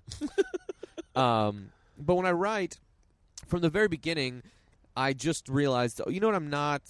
I'm funny, but I'm not. I will never be the funniest guy naturally. So I'll just have to outwork everyone. Like there's guys that I look at and I go, that dude's better than me. And for some reason, it's probably bad, but I can't do it without the possibility of being better. Like I can't just be like, oh yeah, I'll be the 1,000th best comedian. I have to go like, oh, if I outwork everyone, I can be one of the best, which is not. I'm not there yet, and I may never get there. But I have to think that. So my thing is, I just work hard in my right. I have to, for me to do an hour of new. Like by the time the hour's done, I feel like I've worked super hard, outworked anyone because I'm not as good. It's like I have to take 1,000,000 shots in the gym, whereas like Kobe or LeBron, they work hard, but they're just naturally good at basketball. That's a shitty analogy. No, that makes sense. So I go into my office and I free write from. By the way, I'm Allen Iverson. Oh yeah, I believe I am the best that ever was without practice. Oh, I wish. I love that. I connected with Allen Iverson very quickly when he came out. I love that guy. I was like, I am Allen Iverson. My daughter's 3, and I'm trying to, because she's 3 and she's at that age where she watch something enough, she'll just repeat it, and I'm teaching her the practice press conference. My 3-year-old, and I'm going to put cornrows in her hair when she learns it, and just have a 3-year-old sitting at her table being like, "We talking about practice? Not a game, practice." One of my favorite moments ever is I went seamlessly into that bit, and I've never been able to recreate it. I had gotten back from Tanzania, and I'd been hanging out with a Maasai chief, drinking goat's blood, and he gave me a sword, and he talked about how he became chief, and it was a really fucking once-in-a-lifetime experience you'll ever have. Yeah. And I came home, and I landed. We get in the car. My wife and daughters picked me up, and I want to share the experiences I've had. I want to show them the sword that I brought back from Tanzania. I want to tell them about swimming with great white sharks in South Africa, about rappelling off Table Mountain, about all these life experiences, about the helicopter I took around the country, about jumping off the world's tallest indoor rope swing, and then I want to talk about softball practice. And I brought it up on stage one time, and I ended up going into the Allen Iverson rant. No one got it because it is something that's a little bit beyond. But I kept going. We're talking about practice. I'm the franchise player, and we're talking about. I drank Ghost Blood with a Maasai chief. He gave me a sword. We want to talk about practice, not the game, not the game. Practice. I love that fucking rant. Yeah, but that I always believed. I'm Allen Iverson, and I believe that sometimes I see that I might end up like Allen Iverson if I don't start practicing. Yeah. You know? Man, You should YouTube Allen Iverson highlights. It's better than you ever remember. It's great. But I sound like an idiot. No. Anyway, but I separated by peers, like you and Bill Burr and Al Madrigal. Like you guys, in my mind, you're like, well, those are the seniors. I'm a freshman. They're supposed to be better than me. So it doesn't upset me. The things that upset me, and not in a bad way, but it's like when I watch Tom Segura, it's just like, well, fuck, that guy is just better than me. Like he's just, not that he doesn't work hard, but I'm like, well, Jesus Christ, that guy. Well, look at his body. He doesn't work hard at anything. He's one where I'm like, I don't know how, I feel like we're in the same peer group. We've probably been doing it around the same amount of time, and he is better than me, and we're kind of buddies, and I do like him, and I love his stand-up, but he's a guy where I'm like, I got to fucking work harder than him because I can't, it'll keep me up at night if I just think, well, that guy's going to be better than me forever. It's interesting. I'm dying to see Tom just had a baby. And I'm dying to see where his writing goes. Oh, it's fucking with me because I got 2 kids. He's going to be stepping on all my baby shit. So I go to my office and I free write for about 30 minutes or an hour.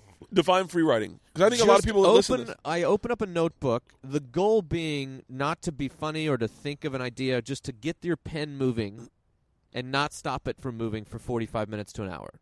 Just go. Yeah. And so like if it slows down, I'll go like 4th grade. I'll just think to myself 4th grade and then write. So you just keep writing and writing and writing. And then I will fill up a notebook over the course of a month and a half, 2 months on a slow time. And then, so at any given moment, I'm free writing in one notebook. I have a notebook that I have filled. And then once I free write for the day, I'll look through the notebook that's filled, highlight ideas that come out of that can be premises, write them into a separate notebook. And then after I've read through that shit, I go through the premises notebook and I kind of think of them. I walk around.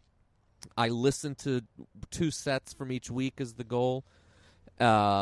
And then all that, that takes several hours a day of writing. You do this every day.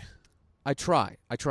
So at the end of it is the, you'll free write. It takes about 5 minutes a page for me.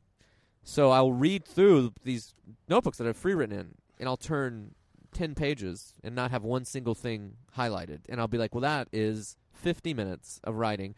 And then you do another 10, and you're like, well, now we're at 2 hours. So you go like, oh, shit. And then you then you go through like, oh, there's 4 on this page. And it's all about, for me, I think about half of my set comes from free writing, and the other half comes from just the act of free writing and working every day. Turns my brain on to where when I'm driving to the store, I'm talking to my kid, I'm at the whatever, then I'm like, oh, that's an idea, and immediately put that into a notebook in my pocket and go like, oh, that's a premise now. So I think it's half of it comes from the free writing. So it's a lot of work, and you only get half or so of the material out of it, but the other half wouldn't come if my brain wasn't always on. Because if I don't free write and I don't go to my office, my comedy brain just kind of shuts off, and I don't really? I don't find a thing. Like, I have to be actively looking at it. You do have a comedy brain, I do believe, that if you aren't flexing it, or at least kind of messing with it, that it can turn off. And I did this for the first time. I talked to a buddy, and I used to do it. I was like every day, write, with the goal of writing. And then I was thinking about, I was going to pitch a show, and I was like, maybe I shouldn't. But then I was like, well, I owe it to my family, because you sell a show, it's a big fat check. Yeah. And plus, I had an idea that I really liked. And for me, I thought I can't do both. I'm not Louis. I can't write a script and write stand-up. When my brain is focused on one, it's like 95% focused on the script. So what I did was I go, you know what, I'm going to pitch the show in September. So from May to August, I'm just focused on stand-up. And I wrote about 30 minutes in 3 months. And then started the script in September. I just finished it last week. And I wrote maybe 1 or 2 jokes in that amount of time, but I finished a pilot.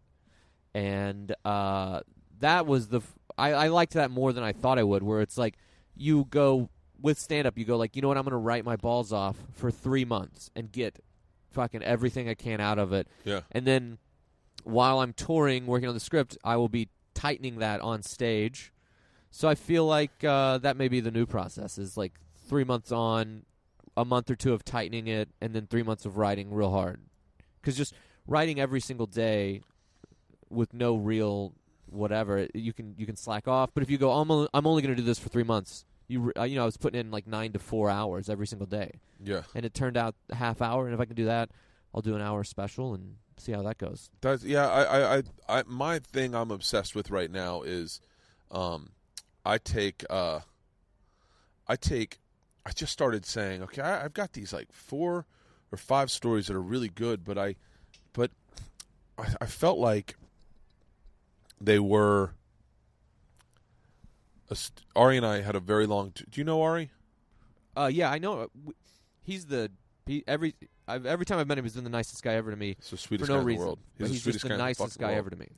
Ari and I broke down storytelling at a breakfast, and it's like the thing that people fuck up on storytelling is it needs an end.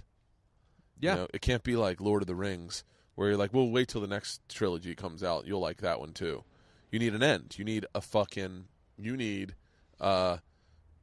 what's the Bruce Willis movie with the Haley Joel Osment? Sixth Sense? You need a Sixth Sense ending. Yeah. When and not to go back to this, but when the cop says to me, "So I understand you're the machine," bam, that story's over. I ate dinner. That was my dessert. So I started looking thematically at how stories are told. I started looking at great stories. One of the best stories ever told by anyone is Ron White.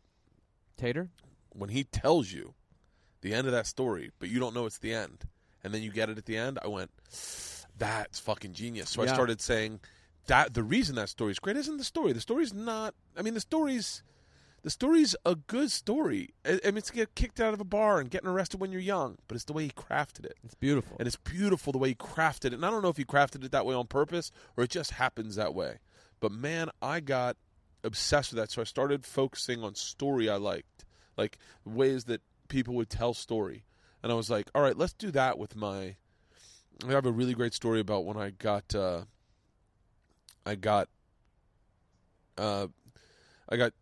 in trouble in basketball camp. I got scolded by Ralph Sampson for like an hour. Yeah, in front of 5,000 kids. I just got chastised for an hour in front of them, standing up. I was 13 years old, 11, 12 years old. The punchline of the joke, the reason I liked the story was that he had not to tell the story, but it was a basketball camp, and he just said, we're going to talk about discipline. Who in here parties? I was a kid. I thought we were all going to raise our hands. So I put my hand up. I was the only one that raised their hand. And this is true to the extent where I couldn't write this differently. And this will speak to the time it was. But he said, how do you party? I'd never partied in my life. And so my only thing I knew how to say was hardy. And he said, you party hardy? And the place lost it. So I said, okay, I like that part of the story. Yeah. Now, how do I reconstruct that story? I don't want to lie. I don't want to change the story. But how do I? And that was what I was stuck on is I don't want to lie. I don't want to lie. I'm the same way. I don't want to. I'll tell the truth. I'll tell the truth, and my truth may differ from the facts. The facts may be very mundane, but I will accentuate my facts in that truth so that it's interesting. Mm-hmm. And so now that's where my head's at. So now I find that solo podcasting helps you work out material. I've thought about it just because of Burrs, where I'm like, Jesus, I bet he turns over so much material because of that. And that's the thing where, as growth, where I'm like 14 years in, and I feel like that's the phase of growth I'm in now, where I find one thing, I free write, and I find one thing in this free writing that I go, okay, I can turn that into 3 or 4 minutes. I can't tell 12-minute stories, but I can turn 3 and 4 minutes. And mine, when I tell one, it's I like to think there's a beginning, middle, and end, and there's just a shitload of tags. Like I keep it real tight. Even You're if it's a really story. good at tags. I keep it tight because of the insecurity of I don't feel like anyone wants to listen to me on stage without. What was the story? laughing. What was the story? This is a very old story of yours, but going to the strip club, and you go, and all I remember the joke is you and I like. You would take off next? Yeah, that is my favorite. Oh, that's an old one. That is one of my favorite. My glasses. It was an ugly stripper. Yeah. She said, "What do you want me to take off?" Classic old one. And then I'm the same way as you. I don't want to veer from the truth. I'll tell the truth Yeah. in the story.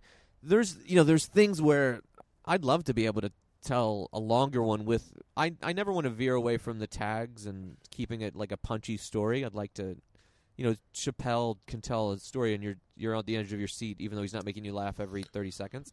But I like to go. Oh, there's a bunch of laughs in here. Yeah. So it'll be worth it, even if you don't dig it. And I have a story that I've told on and off about going to the gynecologist when I was 13 on accident, and it's back in. It was like a bonus track hidden on an album, but it's like if I do a special next year, I'll put that story in because I've made it better and it's got a beginning, middle, and an end, and it's like you were saying, there's you definitely don't see it coming type thing, and it's the biggest thing is, which I glanced over it for some reason, which if I were better, I would talk about like my dad going through calling me and being like, I have 6 months to live, and then that 6 month period, and then on to the end of it. There's a lot of funny things which I was telling in the moment when it was like super raw. I was telling it on stage, and it was funny. It was getting laughs, but now, not that I'm over it. It's very sad still, but I'm not feeling it as much. So I feel like if I tell it now, like you were saying, there may be some audience members that it gets sad. They went through it. I don't know if I'm good enough to tell that story with the risk of people getting sad and not being, because it's as crazy as it sounds. There were a ton of funny things that happened over the course of. I get a call one day. The doctor says, he says that the hospice nurse is coming. He's this very southern guy. He doesn't pronounce hospice right. Yeah. So you have to kind of translate from backwoods southern. Where it's that moment where you're like hospice. Oh, you're dying. Like it hit me. I was like trying to figure out the word he's saying. And I got it. Yo, you nailed it. Oh shit, that's not a good one. But then because he was such a funny dude. And when I was telling it on stage, the way I got into it was my dad called and he said that he was dying, and he had 6 months to live. And I go down there, and he was making jokes, and he was laughing. And the line I used is I thought, well, if he's dying, and he can laugh about it, and he can make people laugh about it, then I'm way funnier than this asshole.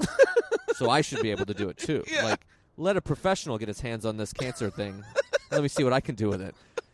And I'm just afraid to tell it. I'm just afraid to talk about it. It's just a real. I'm afraid to talk about it because of what the audience will do. Like, if it will just suck or it will be just sad. But there's funny things. Like I called him one day in the middle of it. I go, "How are you doing?" And he goes, "I'm doing good. Bleeding out of my eye a little bit."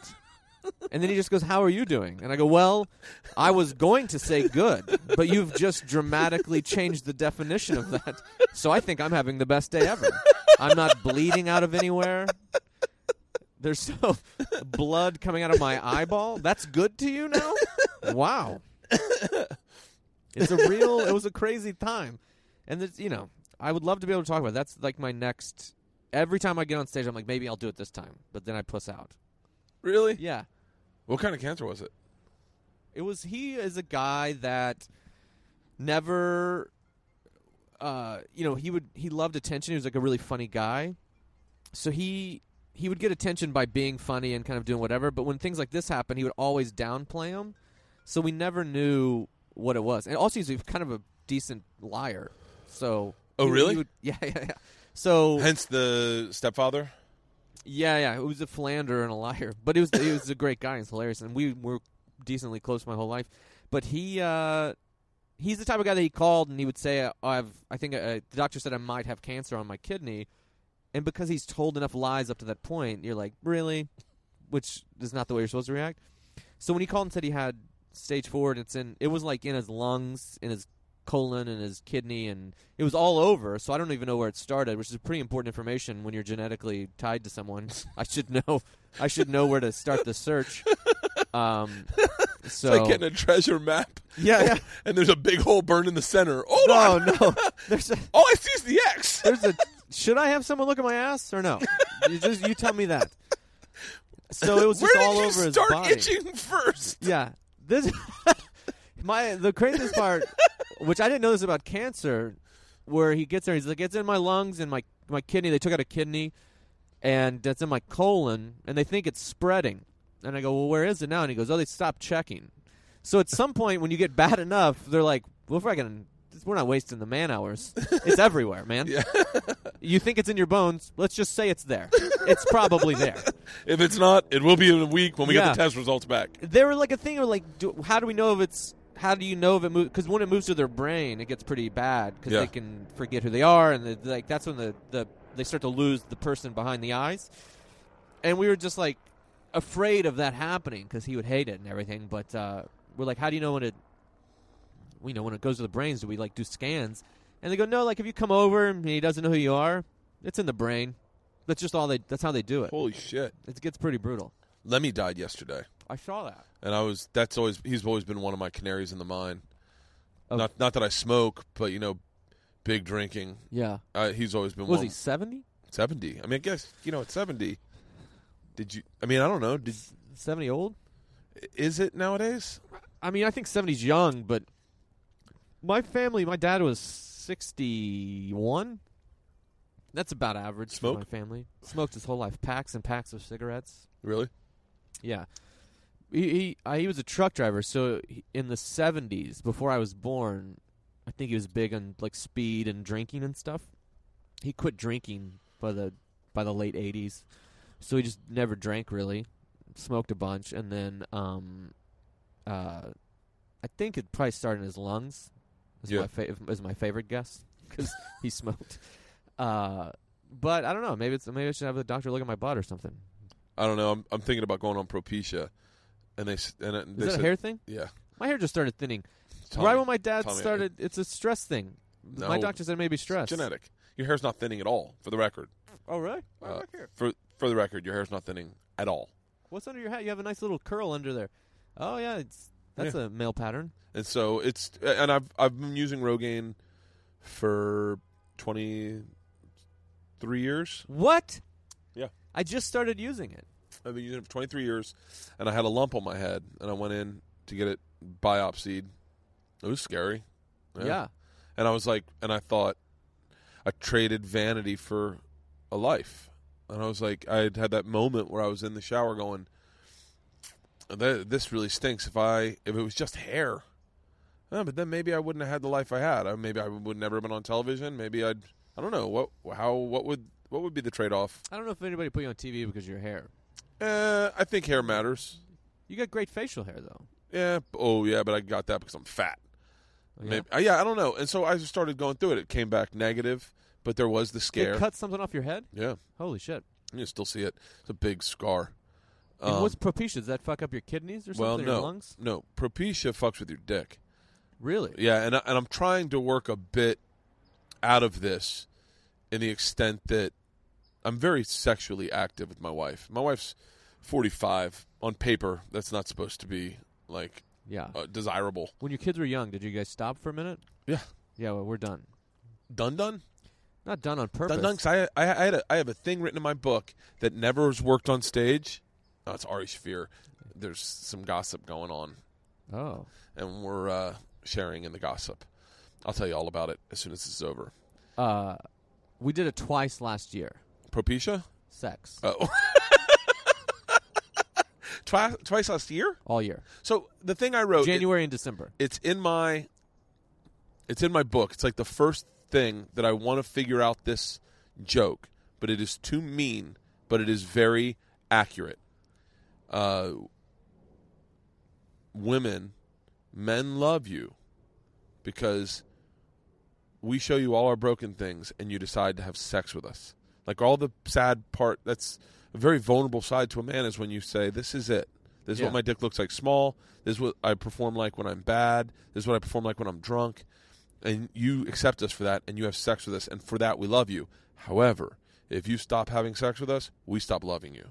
Because that is the truth. When a woman decides they don't want to have sex with you, a man literally starts saying, this isn't fair. I didn't sign up for not having sex. It isn't fair. I've tried that, versions of that on stage, how it's not only is it unfair, it's crazy that it's accepted as fair to go, we get into a relationship, both of us want to have sex with each other, and that's it. We don't want to have sex with anyone else. Yep. And then one of us says, I don't want to have sex anymore. So my thought is, so at that point, if we're not having sex, one party is happy, and the other party is unhappy, because the one party just isn't wanting to have sex, and the other party's wanting to, so they're unhappy. And then I look at it as if the man, this is very bad, if the man were to sleep with someone else, he is just getting the thing that he's missing from home. Yep. But if the woman is to sleep with someone else, she's getting something she could get at home, but she's choosing to get it elsewhere. Yes. It's unfair. It's very unfair. I then proposed the fact, so sex doesn't define our relationship. What defines our relationship? We're partners. We bought a house together. We had these children together. So, but I could start a company with Al Madrigal called All Things Comedy. He could call me up and say, I'd like you to be a partner in this company. And I'd be, of course. And I could not consult you at all. I could actually never run it by you. You could have no clue that I'm doing this with Al. Yeah. And then when you find out one day at Al's Christmas party, oh yeah, All Things Comedy, Al and Bill are the starters of it. Me, Ari, and Tom Segura are partners in it with him as well. We help make the... Oh, shut up, that's so cool. Yeah. I meant to tell you about it, but I never told you about it. But we're partners, so it's okay with me to take some of my money or to take all of the money I'd earned from my podcast and give it back to that company, and you don't care. But we're business partners, you said that. But God forbid I choose one night to fuck a stripper that you'd never know about. But if I told you, and that's not a big part of your relationship. Sex is not important to you in that way. But this one little thing that has nothing to do with the partnership you'd hold you'd... Yeah. Like, if you do it that way, it's all... That dog is huge. Yeah. All it is... She's not coming out. ...is masturbating with a person. There's no emotion. There's no, I'm not going to leave my family. I'm not going to... That's the... If you have sex with a stripper one night, it's all you've done is you've gotten a physical need. Yeah, you fulfilled something, and I'm not. I've never cheated on my wife. I will never cheat on my wife. The problem is, and this is where I'm at. Yeah, you can see the flaws in something without acting on them. Yeah, and the thing I'm at, the thing that's frustrating to me is, and where my quandary lies. Propecia kills your sexual drive. Now, I have a sexual drive to a woman who's 45 years old who's had 2 kids. Yeah. On paper, that's not jumping off the lot right away. That's going to be something someone wants to bring home and work on. You know, that car is going to sit in the back for a while. Well, let me show you what I do have for the price you're looking for. But I'm still into that. I'm afraid if I draw back my sexual desires and through Propecia and my sexual, that reverses, that then I will only be interested in the cars on the lot that would jump off the lot because they're up front. That's interesting. And so I didn't know if it would drop across the board. I don't know. If it drops across the board, I'm completely fine with that. Yeah. I don't need to go on the road with a hard dick. I would be healthier. I would feel fine if it just dropped across the board. Across the board. My fear is, it's like, hey, when you say you're on speed and your appetite drops 80%, you start thinking about the stuff you don't. No one's eating broccoli on speed. Yeah. You're like, maybe I'll have like a little bit of lobster. Yeah. Because lobster's really good, and I'm not that hungry, but I know it's gonna taste good, and I'm not hungry, so maybe I'll want to eat a little more, and I know I need to eat something. Do chicks just want to bang the machine? No one. I mean, I've had offers. I've definitely had offers. I bet your offers are pretty. It's not just like, oh, this kind of attractive girl wants to sleep with me. It's like these 2 hot chicks want a story. No. That's what I would assume. You need to go? No. My watch just buzzed. Oh, okay. I'm free all day, buddy. I'm really enjoying this conversation. I'll say this: the girls that have wanted to sleep with me, I think, do it because they're broken and they look at me as a dad with some stability. Yeah. And always younger. Always younger. Although I've had a lot like my wife's age that are slamming, usually in like Arizona, that are like I've had ones where Casey. Did we talk about Casey? Yeah. This is good. This is when the trash truck comes by and the dogs are losing their mind. Casey had to tell a girl to leave the green room that he has a wife and you need to leave now. Because Wow. I had told her, hey, listen, I I don't want to go back to my hotel room and get high. It's not who I am. First of all, Yeah. Second of all, I'm married, and if I did want to get high, I'd probably do it with a guy. Yeah. But I'm not going to do it with you because there's nothing good that comes out of this. Oh, that's not what I'm looking for. Oh, no. That's dangerous. And I said, no, yeah, but I can't. Well, then at least we'll just hang out. And I was like, you know what? I'm married, and I can't do any of this. I'm really sorry. No. That's not what I'm doing. I'm not in the case. He was like, no, I think he's asked you to leave, and you need to leave. He's married with 2 kids, and he's faithful to his wife, and I'm just helping him out in this situation. Escorted her out of the club. Wow.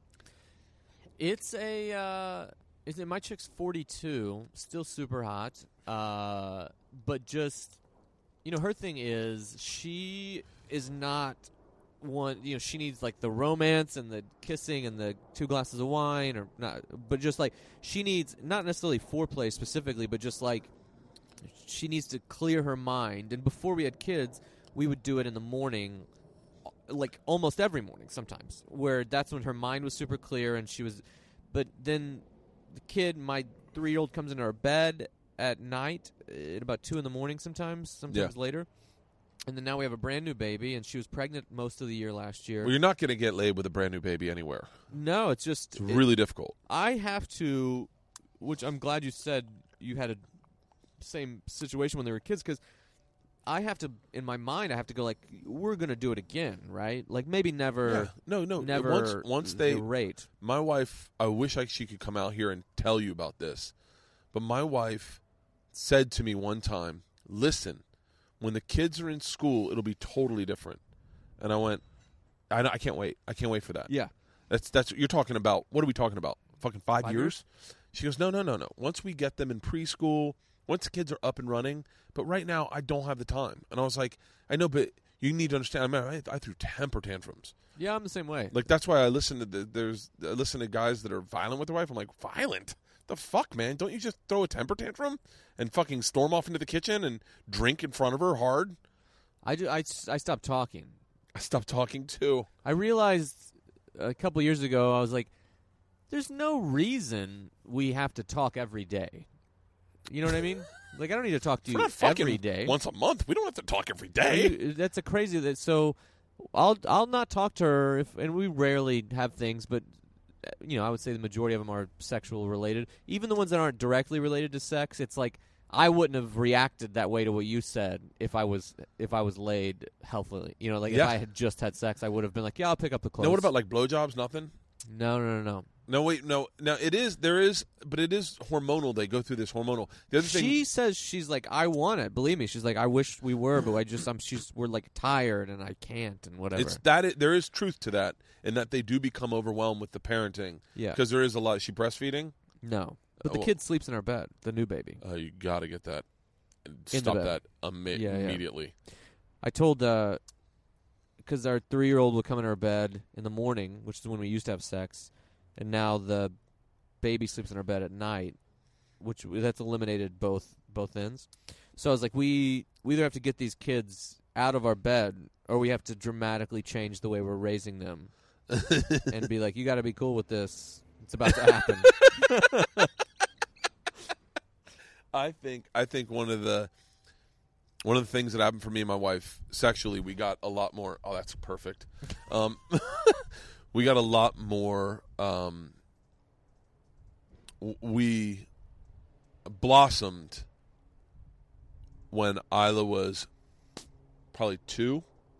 That's the youngest. Yeah, and then one day, I remember this like it was yesterday. We dropped Isla off at preschool, George off at, I want to say, kindergarten. And we came home. I want to say it was the first fucking day. And we had sex, and we laid in the bed like adults are supposed to. Yeah. And we didn't like have sex and then clean up and then go, let's get out of the closet and make sure they haven't drowned in the bath. Yeah. And that was my big thing is when they were in the bath, I'd be like, they're fine. Let's go in the closet real quick. She'd be like, what if they hear me? And the joke was, listen, if our fucking 2-year-old knocks on the door is like, Dad, are you banging Mom? I'll stop. Yeah. Like, but, I mean, I am very temper tantrumy with sex because I said, listen, I committed sexually to one person. I didn't commit not to have it. I committed to share it with you, only you. Yeah. My chick would never do it in the closet. She can't do a quickie, and then I've done it with her in those where like we don't have a lot of time. Let's hurry up and do it. And she doesn't hide the fact that she's not into it, and it's awful for me. It's like watching a kid eat broccoli. It's the worst. She'll be like, yeah, you can have sex with me, but I'm going to look like this. Like squinty and not looking at you. Leanne does this. No, Leanne does this. Like when she didn't want to have sex, she'd do this face. It drove me nuts. It was just while you're doing it. Yeah, like eyes up, like eyes scanning the room. This are you almost done? Are we wrapping it up? But now I found that it is better for me to have sex when we can really share the moment and build to it. Yeah. And then the quickies. I stopped with the quickies. Although I had one in the garage the other day, but that's fantastic. Now, when you say 2 times a year, are you saying like legit 2 times a year, or like is that an overstatement? We did it in January, and then how many of your free writing pages were about sex? Oh, so many of them. So we do it in January, and then 2 weeks ago, we're in bed, and I go, and I just kind of go, I know you're tired, and I know. What blah blah blah, and it's not your fault. I go, but I don't know if you noticed, but we haven't had sex since January, and it's almost January.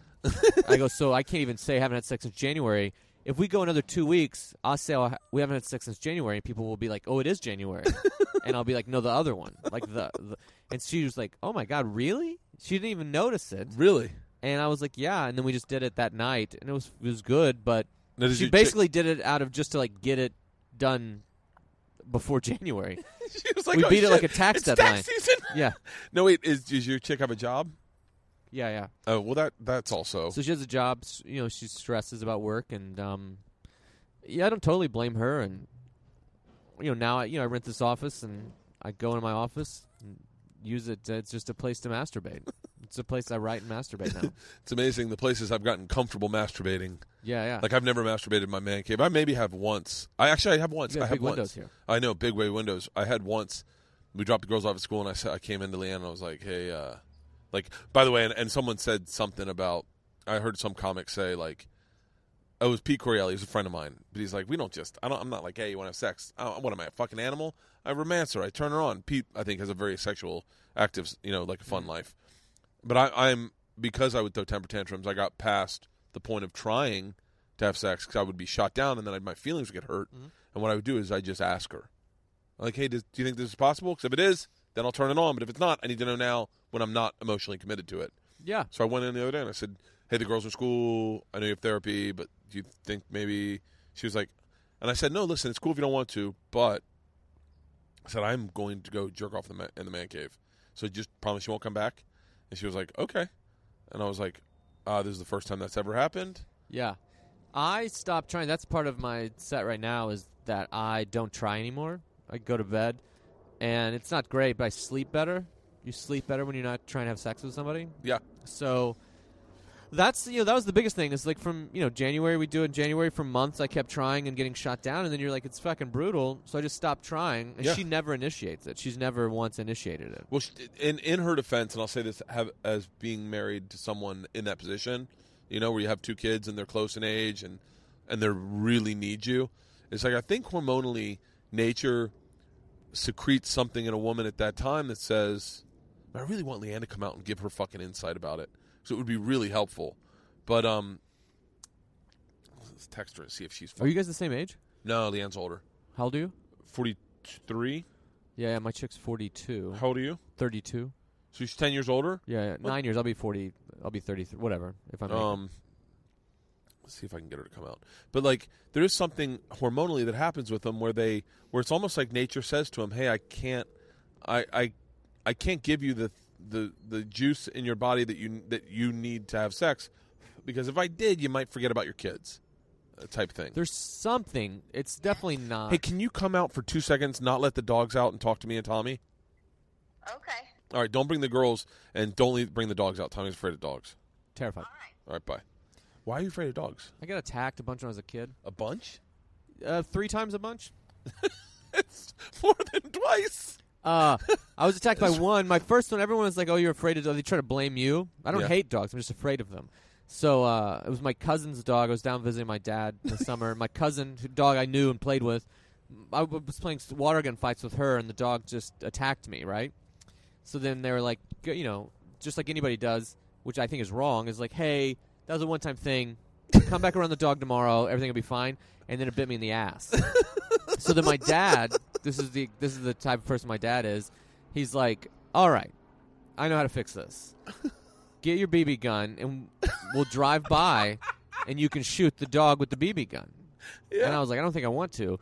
So I pumped this BB gun up and do a drive-by and pick this dog. I hit him in the hind quarter, and fucking yelps. And now I've been attacked by a dog, and I have the emotion of shooting a dog, which is very sad. Like, I felt terrible. So I think that moment was just the full circle of like, I shouldn't be around dogs. Because my dad's solution was to hurt it, and it was bad. Hurting a dog's not fun for a kid. This is really a sad moment. Met your dad. Leanne's coming to feed her chickens. Yeah, Joey Diaz said he'd been attacked by dogs 6 times his first week in this country. He said, "How are you? Hey, sit down over here for a sec, because you're blocking shots." Ow, I've been cramping up lately. I think I'm dehydrated. So we're talking about sex and the infrequency of having it, and Tommy was saying that really cold. He's got it is pretty cold out here. I'm all right. I got a nice heater. And I had said that Tommy's wife is 42. They have a 2-month-old. We have a 4-month-old and a 3-year-old. So, and the last time he had sex was January. No, December. December, because January and December. We did it twice. 2015. Wait a minute. Hang on. Wait, this December, like this month? So she got pregnant in last December. So we did it when she was a month pregnant in January. She didn't know she was pregnant. So my theory is she was trying to get pregnant because we were trying to have a kid. So she didn't know that she was pregnant in January. So she snuck one in as a safety. And then we didn't do it again until 2 weeks ago for the year. So she was pregnant most of the year. What I was trying to say was... he was trying to say it gets better. Problem. I am terribly honest. And so I don't know how honest you want me to be. Oh, be honest. It's really... I can take all of it. It is very honest, but well, hang on one second. It is a long time. But it is a long time. But I was saying there is something that happened to us when... like right after Isla was born, where there was a definite infrequency, and then you kept saying, "Oh, don't worry. When the girls get up and running and in school, it'll happen a lot better." And I remember I remember the first time we had sex, and you were like, "See, isn't this better? Now we can lay in bed, and we don't have to like hustle to go get a diaper on somebody." And so, but speak to Tommy if you could about the feelings that go through a woman pregnant and then after childbirth hormonally. Where because I remember I kind of not forced it on you, but like that sounds aggressive, but I definitely was like... It was an aggressive request. Yes. Again, constant. Yes. I went constant for the first few months. Yeah. And hers, she had a, migraine-y, sick first trimester. Mm-hmm. I'm also touring, so I'm on the road. Right. I don't think that she was I think that everyone would be like, oh, twice in 1 year she's probably cheating on you. I don't think that because she was pregnant. No. And also, if she was cheating on me, the fact that I don't think it means that she did her job. That's all I want is if she is sleeping with someone else, just don't let me suspect it. Just hide it well. But I was talking to Bert about does it get better, the fact that right now the excuse is currently too tired, new baby's in her bed, old baby comes into our bed at like 2 a.m. So we have a very full bed. Okay. So I, from the very beginning, was like, that's not going to happen. Because the kids in the bed? Yeah, absolutely. Because I read a book a long time ago. I don't even remember what the book was. Way before I had kids, maybe even before I knew Bert, that had talked about the sanctity of your marriage and that being like you and your husband being the team and the kids like are second. Even from birth. Yeah, we don't have that. Well, that's what my point of view was. Like, if I let them in the bed, they're never getting out of the bed, and there's never going to be any sex. That was my point of view. That's how I think of it. It's gone. But, I mean, the semantics of that, I don't know how people do that. Like, how we have friends who have 7- and 9-year-olds who still sleep with them, and I'm thinking, when do you fuck? When? And when? You can't get Yeah. You can't. I mean, we just go to the bathroom. How? And she's opposed to any version of a quickie. So is Leanne a little bit. Well, let me say this. Okay. She needs a little neck kissing, brain clearing, Yeah. touching and stuff. Yeah. Well, I have two feelings. One is I understand how she feels. You're wiped out. You're exhausted. I didn't want to give anything to anybody. And some days, including my two children, I wanted to like curl in a ball and have no one touch me, talk to me, look at me as if I were not in the world. It's really overwhelming, especially when your husband travels as much as comics do. And she works. And I worked too until Isla was 4. So I didn't want anybody talking to me. I was just overwhelmed.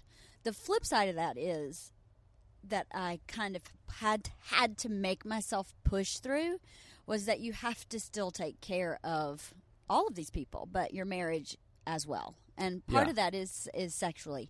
So there were times that I had little to no interest, did not want this going on, was not turned on, didn't want it to happen, and would do it anyway. And by the time it was over, I go, I'm so glad I did that. That's really what I needed. We're just at the point where she's acknowledged, like, yeah, I see that this is a problem. Which, as weird as that sounds, it's not as good as sex, but it's the closest thing we have right now. It's her being like, we should fix this. Right.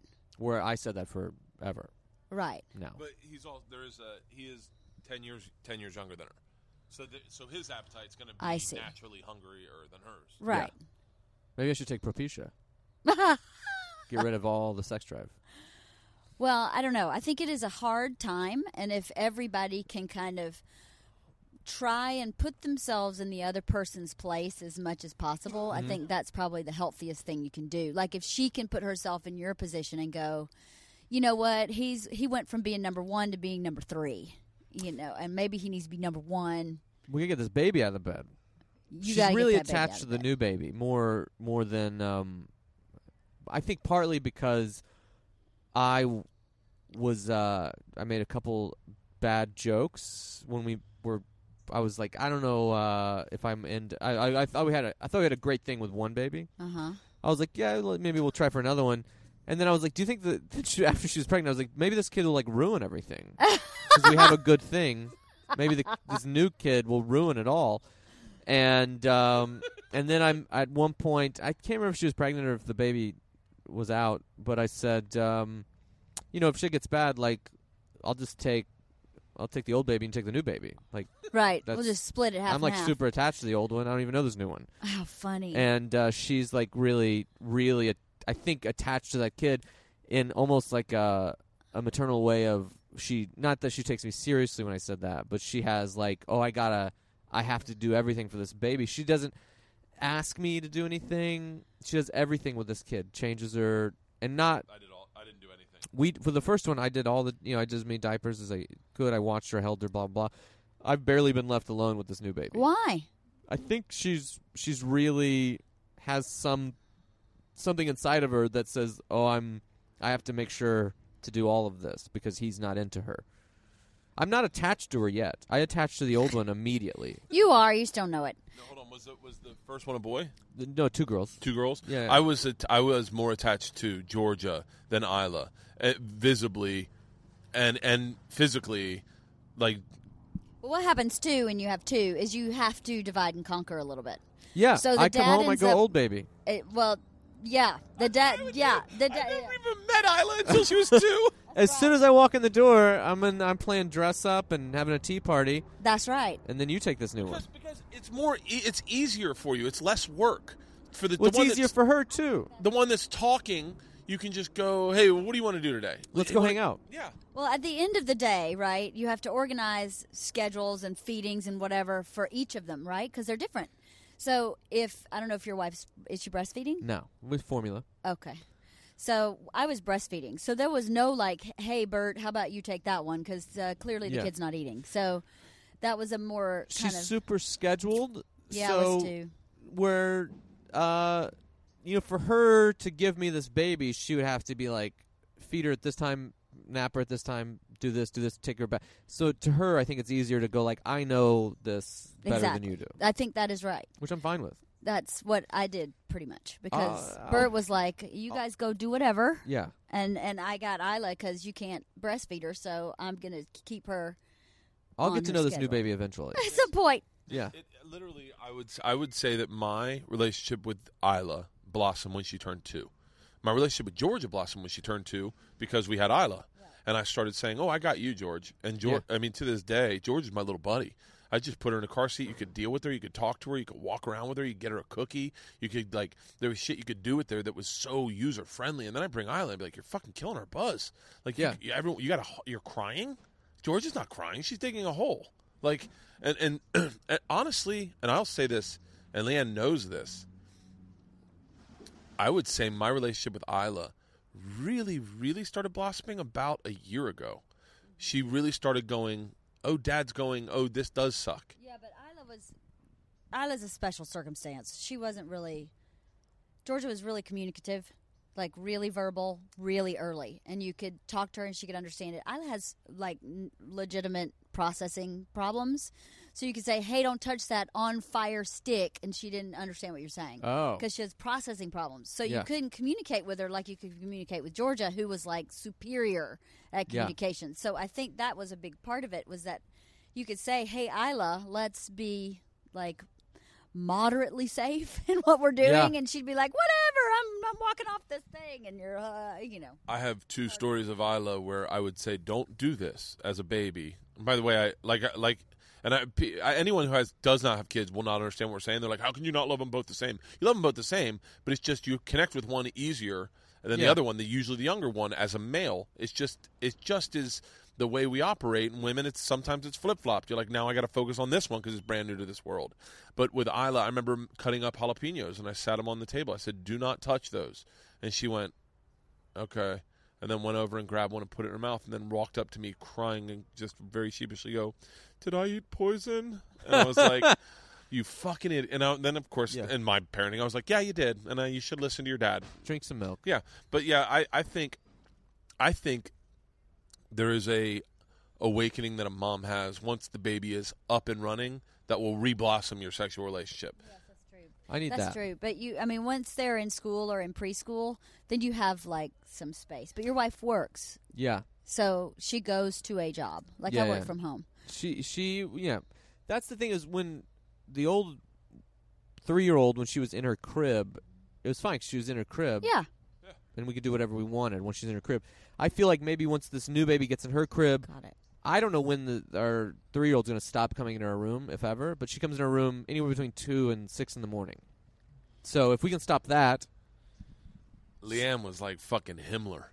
Just fucking, no. Well, there was a joke that Leanne used to say, how many times Isla would walk out of her room. Like, remember putting her back in bed? There was a point where Isla would do it 20 times a night. Would get out of her bed and just walk back. And you put her back in bed at 4 o'clock in the morning. Yep, every day. She stopped when she was 4.5. Yeah. She got up every day between 2 and 3 o'clock in the morning, and I would get up and walk her back and put her back in the bed because the answer is no. To me, that was my household. Now, like I said, 2 of our closest friends still have a 7 and a 9-year-old in their bed, and that's their choice. But I was like, Mama needs some. I'm also very introverted. I need my space to kind of recharge. Yeah. I don't need people to recharge. I need to be by myself. So then when he's gone and I've been mommy on duty all day, day in, day Get out out, of your bed. I wanted my bed. Yeah. So it was very selfish, but I felt like at the same time it was probably right for our kids because, they have a bit of anxiety, and I'm like, this is kind of helping them learn to cope with anxiety. It's anxious to be in your bed by yourself, but that's life. You have to be able to cope with those things at some point, and I just wasn't willing. That was where I drew the line for me. Yeah. And I know a lot of people who let kids sleep in their bed. I slept with my dad until I was older. When my parents were divorced. She's from the South. And we lived in a house with no heat, so we just heated one room. So I slept in there because there was one room that's warm. My kid screams if we put her in her bed. Last night, this morning at 4 o'clock in the morning, my chick is like, "You got to go to Harper's bed. There's not enough room for all of us." Because my kid, there's the new baby next to her, and then my 3-year-old scoots right up against my chick. Right. And so I slept in the twin bed last night. But see, the problem, my theory Very is comfortably. that's anti mom and dad are a team. Oh yeah, Right? yeah. It's like everyone versus mom and me. kids are a team, dad's out. It's That's girls not versus cool, boys in though. our house. But that's not. I don't think that's cool. Now, use your expert. You've been in therapy for your majority of your adult life, so use how would you fix this with me? Like, I know what Leanne's one of the things is. What you should do is read a book about parenting a child in a bed by themselves or something, and then say, hey, you know what, to your wife, I read this really great book, and your wife will be like, wait, you read a book about parenting? Yeah. And then give it to her and go, check it out, maybe we should try some of these things I know that I'd like to try, and I can start if you'd like. What's expert advice on how to... Don't do that. I don't know. She's shaking her head. I really don't know. Oh, thank God I don't have to read a book. I know, right? That would stink. I don't know. I mean, it's a tough one because are you and your wife on the same page about kids sleeping in the bed? You know what? It's been so long since we've had a regular sex life. I'm just in this blind faith of it'll come back at some point. And I've stopped bothering her. I've stopped trying. And, I'm like over... I'm probably 2 into my 3-year-old. So, like, the fact that I discipline her, but at that, I don't want her bawling her eyes out at 4 a.m., which is what would happen if I put her back in the bed. So I'm like, I'll trade that with the hope that when she's 4, she's not coming to our bed anymore. And or we just never have sex again. Well, I hope that's not the case. It goes away. Sex drive goes away. Well, I can tell you this about Isla. Isla, at 18 months, learned how to climb out of her crib. And we had a loft, and she was upstairs. So we had to put her in the bedroom with her sister in a bed. Bedtime was like 7:30. She would get up, walk into the living room, and I would turn around and walk her into her bed until 11. Constantly. Yeah. Never stopped. For 3 months. By the way, that for 3 months. Wakes up the other child also. So now we got 2 kids awake. Mom, tell her to go to sleep. But I was like, I don't have an alternative for you. I'm not putting you in the bed, so you got to figure out how to manage this. And at 18 months, she couldn't really understand. I couldn't really sit down and go, hey, here's what we're doing, honey. You can't, it's not safe for you to stay in the crib, so you got to sleep in here. She didn't get it at all. Yeah. We had a friend who told us that they had the same problem with his son, and they turned the doorknob around and locked the kid in the room. That's what my buddy did. And let him scream it out. Locked him in. Same guy. Don't say his name. But same guy also told me. That was like 2 days, and it fixed it. Mine was 3 months of walking her back for I wonder 3 hours a night. I would start crying at 7 o'clock. Yeah. Because I knew what my night was. It was awful. I think when they get older, you get breathing room. I think that's what I noticed. When they get older, there is like you get breathing room to it. I think. You're in the trenches now. Like you're in the trench. You got a brand new one, man. This is a trench. Fine. This is fucking. You got trench foot. Trench foot. Yeah. All right. Thank you, babe. Okay. Just one more thing. Don't let it go too long without sex. Really don't. Don't, because it's good for you. Okay, then what would be the thing? What would be the thing he could do to make sure, if you were in his wife's shoes, what would you say? You know what? That's a surefire way to get in my pants. I don't know. Does she like bubble baths, or is there anything like that you could do? She's not that kind of girl. She may be.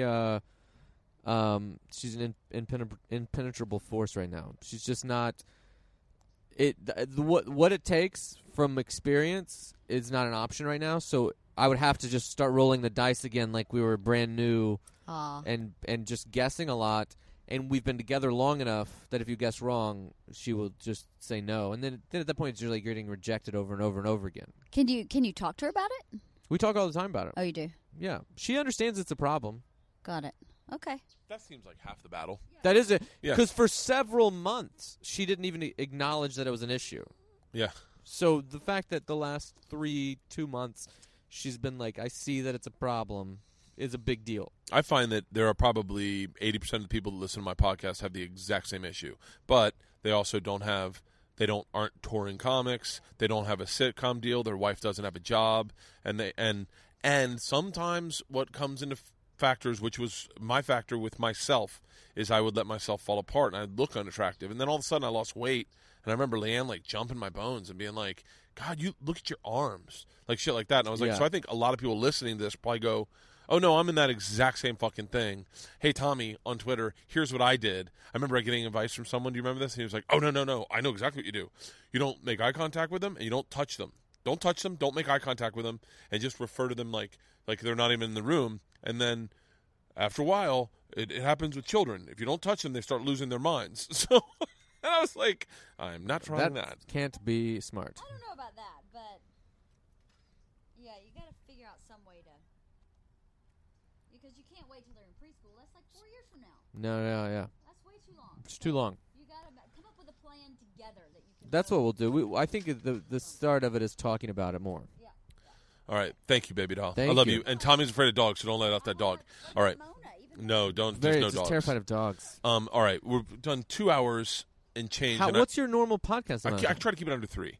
Oh, really? Yeah, so this is not super long. No, this is my fans. And my fans, I talked to the 2,500 are right now loving this because they're like, dude, I have a 3-hour drive home. If you can promise me 15 more minutes, I can fucking make it. Yeah, I can. All make right. it. I mean, I feel like I didn't carry my weight, but I've had a good time. But I'm a very selfish person. I would stop with that thought. Have you thought of having a podcast? I've thought of it a lot. You should do it. There's a lot of them that I enjoy, and try doing your morning pages on a podcast. Yeah, just by myself. Talk for 15. Bill Burr said to me, because I was like, I wish I had done what you did, and he said, dude, it's very easy. I started with 5 minutes. 5 minutes of just a little bit of a rant. Oh, really? Yeah, I think I'm probably definitely paraphrasing. Yeah. I started with 5 minutes, and then you build to like 15, and 15 feels really comfortable. Next thing you know, one day you do 35, and then next day you're doing an hour, and you're doing an hour, and you're figuring out how it works best for you. Yeah. So what I do these adventure casts where I start with a 15-minute podcast by myself in my man cave early in the morning with a cup of coffee. And I don't bullet point anything. I just kind of talk. It's right when I wake up, so my mind's totally empty. Yeah. And I start talking, and then I take this with the mic on top, and I take it to go do something. I go to Starbucks, or I go to Yum Yum Donuts. You're talking in the Yum Yum. I'm talking in the thing. It's hidden, so no one knows I'm doing it. I'm talking into it, kind of interacting with people, which is really cool exercise in voice, because it teaches you to be a little more real, because that's who you are in real life. And then I bring it home and I wrap it up in there, and it's about an hour. So it starts in there. I do an activity. I come back. I'll go get in my car. I might listen to music. I might talk about how that music makes me feel, and then I post it. You should try doing. Oh, that's amazing. Should try doing one. One of the other things, I think we haven't talked about everything I want to talk about, and if you're up for it, I'd like to do another one of these.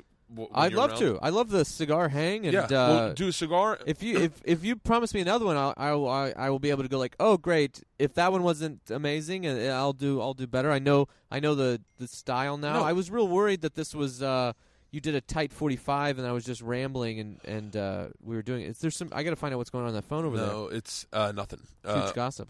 No, it's not. It is but it'll be fine. We'll do another one of these. I mean, I could do another one in a fucking week. I'm doing nothing until mid-January. So if you want to come anytime, I'm home every Monday, I love Tuesday, a morning Wednesday cigar and coffee. Yeah. I love your watch. Oh, thank you very much. Gift to yourself or gift from someone? I don't talk about it. Really? No, I'm fucking. I don't. I'll tell you why in a little bit. I talked about it, and then everyone seems to bring that up to me immediately. Really? Yeah. But, in a negative way? No. Just and I'll tell you afterwards. Oh boy, I'll tell you afterwards. It's not bad. It's not bad at all. The only thing that I know the 3 things I want to talk to you about. There's one thing I definitely want to talk to you about. What? Hold on to that. If you do the adventure thing, you should come to V. We could do this at the V. I do this at V. Yeah, or I'll come here. I love it. It's a little bit long of a drive. Oh, that's right. Yeah, because I got to go over the hill. You. Yeah, we'll do another one of these. Do again. What's the things you missed? You want to talk about? The celebration. I'll think about them. The celebration of Ron Bennington. Yeah. So I will start as off good as it gets. I will start off by saying one of the things we connected with that weekend in Penguins was that you had just gotten XM in your car and you were driving Ron everywhere. And Fez. And you said I love Ron and Fez. And I had been a Ron Bennington fan since I was like maybe 11. Was it Ron and Ron? Ron and Ron. See ya. Yeah. See ya. I mean, to this day, the things from that show are me and my friends' quick exchanges of how we talk to ourselves. That's how we exchange back and forth. And and then one time I was listening and you were on, and I was like, holy shit, how did Tommy John get on Ron and Fez? And you say you used to call in. I would call in and say, just as a caller, and then he started doing that, Tommy, can you hear me? So I would say, it's Tommy on the line. He was, Tommy, can you, and you remember that? Yeah. When anybody named Tommy, he would just, Tommy, can you hear me from the Who or whatever? And then he would cut you off. You would just disconnect. So I would start calling in and say my name was Tom. Yeah. And then I would get to say my little quip and then get off. And then I just cold emailed one day the show and said, hey, I'm a comic in New York. I'd love to be on. And they had me on. Yeah. Earl was there. Sweet. Tell everyone about Earl that doesn't know about Earl. Earl was the producer on the show and would always get just total, I'm trying to think of the right word, like scolded or just a healthy amount of shit. And my favorite thing about that show, substantially healthy amount of shit. it was when you're listening to it, you can't help but be like, how much of this is just for the show? And then I go there, and the mics are off, and Ron is coming down on Earl for something, or Fez is upset about, and I'm like, oh, this is just, they turn the mics off, they turn them on, it doesn't matter, everything's the same. This is real. Yeah. This is great. You remember One time I emailed Earl, and at the beginning I was so, like, hey, I just want to come on the show. I know I'm not there to I just want to be I can't remember how I said it, but it was like very much, it was like I'd already done it twice or something, and I was like, hey, I just want to come on. I know the deal. I'm not trying to promote anything or blah, blah, blah. I just want to, whatever I said, Earl was like, sure thing, come on in, and then just sat me on the bleachers to watch the show. And Ron comes out, and he's like, Tommy, what the fuck are you doing here? I was like, oh, Earl, I asked Earl if I could come on, and he said, come watch. So I'm just watching. And then Ron came down on Earl. He's like, what the fuck? And Earl's like, I thought he just wanted to watch. And Ron goes, you think fucking Johnagin just wants to come and watch the show? And then luckily they were doing a midnight show, a live midnight show that night, and I came back and did it. But it was my favorite Earl fuck up where I emailed to get on, and he's like, come watch. And I just sat and watched through the glass. Do you remember when Earl would pass out? Yes. Faint? Yes. What a fun show. Tom. It's still great now. Gail's on, Ron's daughter. It's amazing. Yeah, I follow her on Periscope. I think I follow her on Periscope. I follow her on Twitter. I haven't been in when Gail's in. I don't think. Wait, I don't know. You called in the other day when Segura was on. Yeah, or they called you. They called me. It's one of the things I love about. I there's a lot I love about Ron Bennington. Yeah, I think he is one of the most brilliant broadcasters. The best interviewer going right now, as far as no questions asked. Someone that I'm interested. It's not all comedy. I remember when they would do the show, he would interview some guy that wrote a book I'd never heard of and I didn't want to read. And then by the end of it, I was like, man, this book sounds amazing. He, in Montreal, he's supposed to do Behind the Music, Unmasked with Chris D'Elia. And I walk in because I want to watch. So I just want to watch Ron interview. So I go back in the back and I see Ron outside. And I was like, Ronnie B, what's up? And he's like, nothing. I think D'Elia's a no-show. And I said, really? He goes, do you mind doing an Unmasked? And I was like, in my head, I was like, biggest fucking compliment I could ever get in my life. I mean, just like a real. Did you do it? Benchmark. So I'm like, holy shit. I'm like, of course I can. And I'm like, I'm glad I'm sober right now. Yeah. Because had I been drinking earlier in the day, because I don't think I had anything. I was just watching shows that day. So he goes, okay, I'll let you know. Just be ready. So I went, okay. So I go back in the back. And a part of me is hoping D'Elia shows up because I want to watch him interview D'Elia because there's a lot about D'Elia that I find fascinating. I really find interesting about him, his approach. I find he has an honesty about what he wants out of this business, what he wants out of his art, what he does. I think he's an amazingly talented actor. And I literally was like, this would be a great Unmasked, but I really want to be on Unmasked. Yeah. So I'm sitting in the back, and they're like, ladies and gentlemen, the music for Unmasked comes on, and Ronnie B comes up, and he's like, all right. So he's not, just come up. I'm going to ask you a couple questions. Just keep it real, be honest. And you got something like a good story. I'm like, Ronnie, I know what I'm ready for this. I'm there. And he's like, okay. And then he sits there, and he goes, I'm just fucking with you. D'Elia's here. And I was like, motherfucker. And I was like, oh, son of a bitch. But yeah, he is. What do you have like? Because I have like 5 of my favorite Ronnie B moments. Do you have any good Ronnie B moments where you're like? I haven't thought of. I have them, but I can't think of any offhand right now. No, I don't have one right Justin, the actor from, this is one of the best Ron Bennington moments ever. The actor from, he was the guy who fell asleep on the roof in The Hangover. Yeah. His name's Justin, I think. I know who you're talking about. He's the guy who was in the movie with Nicolas Cage where he goes and looks for all the mysteries. He's the guy that the guy they lost in The Hangover both times. Right. I'm almost certain that's him. If I'm wrong, I'm sorry. But he comes in to do a Ronnie B interview, and he comes in, and he takes a while to take his coat off. And Ronnie's like, I'm in trouble with that coat. And he's like, man, it's New York, fuck. And you can hear a lot of off-mic shit. And then he sits down, and Ronnie goes, so, big movie opening this week. You excited? And he's like, it's the big movies, I don't know. And he's like, so this is the second one. Where are we at with the sequel? It's the sequel to his Nicolas Cage movie. He goes, it's a lot of the, looking for a treasure, national treasure, And he's like, and Ron goes, you know what? I don't have to do this.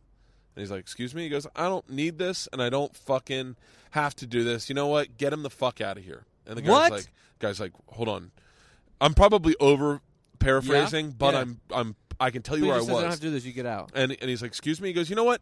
I didn't want you in here. Your publicist wants you in here. Do you think I want to spend time out of my day talking to the third lead in National Treasure? Do you think I said, get me him here? And do you think when I said, get me him here, that I said, and bring him in with a bunch of attitude, where he can't just come in and fucking, the guy's like, I thought we were breaking balls. No, we're not breaking balls. You don't know me. You don't know me to break balls. And I'm not breaking your balls. I'm asking you about a movie. And, you should be lucky to be, and Ronnie breaks him fucking off. Really? Off.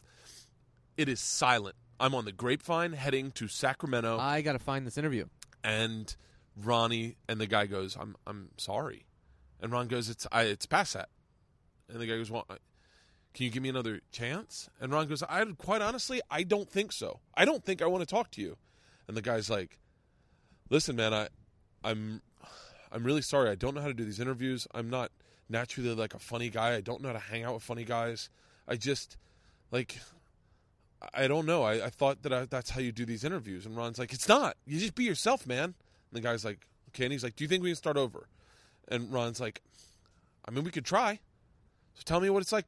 Tell me about the movie. And the guy's like, I'm really excited, man. It's a major motion picture. It's like the perfect fucking interview. I'm sitting there going like, Ronnie B's a murderer. I pulled off the road. I stopped because I was like, I can't be driving. Listen to this. I'm like shaking going, Ronnie B destroys time. The other one that I say is fucking, that were two other moments where I was like, this is what makes Ronnie B. I'm going to say three because I got to say all three.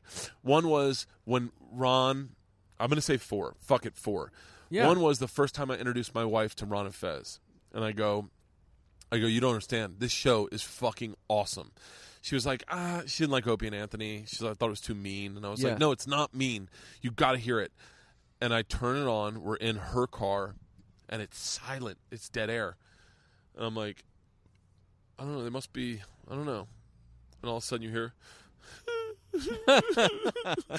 and Ron goes, I'm sorry, Fez.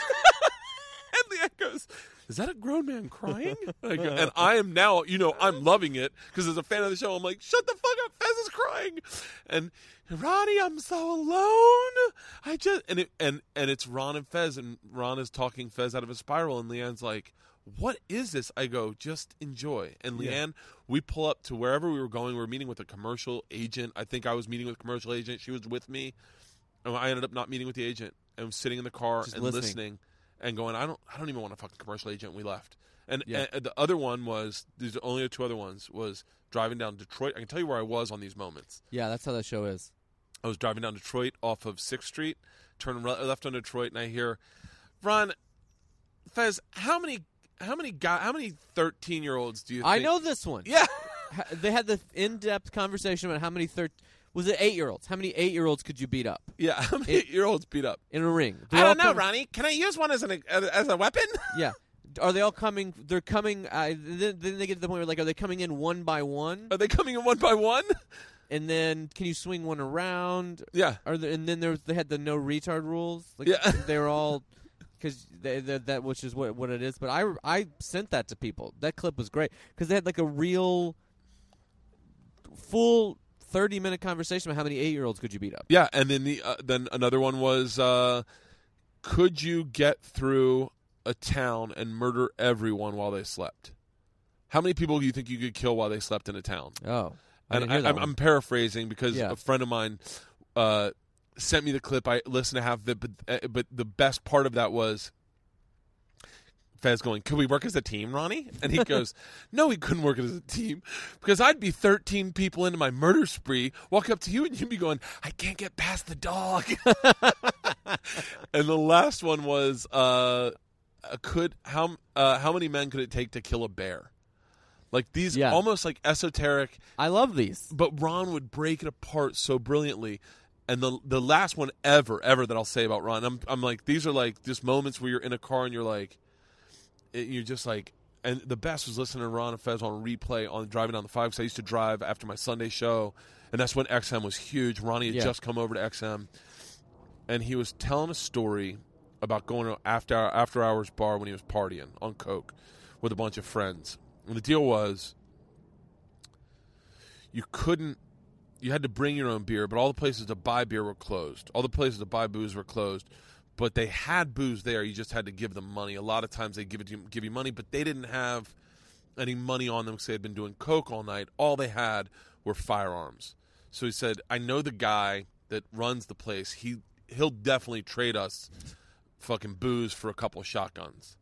He goes, brilliant idea on paper until you walk into an after-hours joint, yacked up on cocaine, brandishing firearms. Hey, where's David?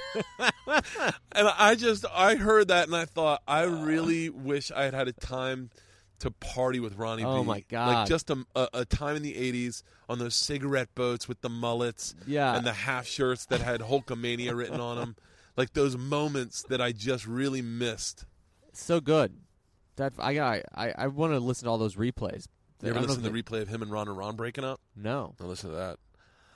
Like if there's a breakup? Yeah, I don't know if you can fight? find it anymore, but it's the last show they did together where they decided they didn't want to work together. Was it a fight? Uh-huh.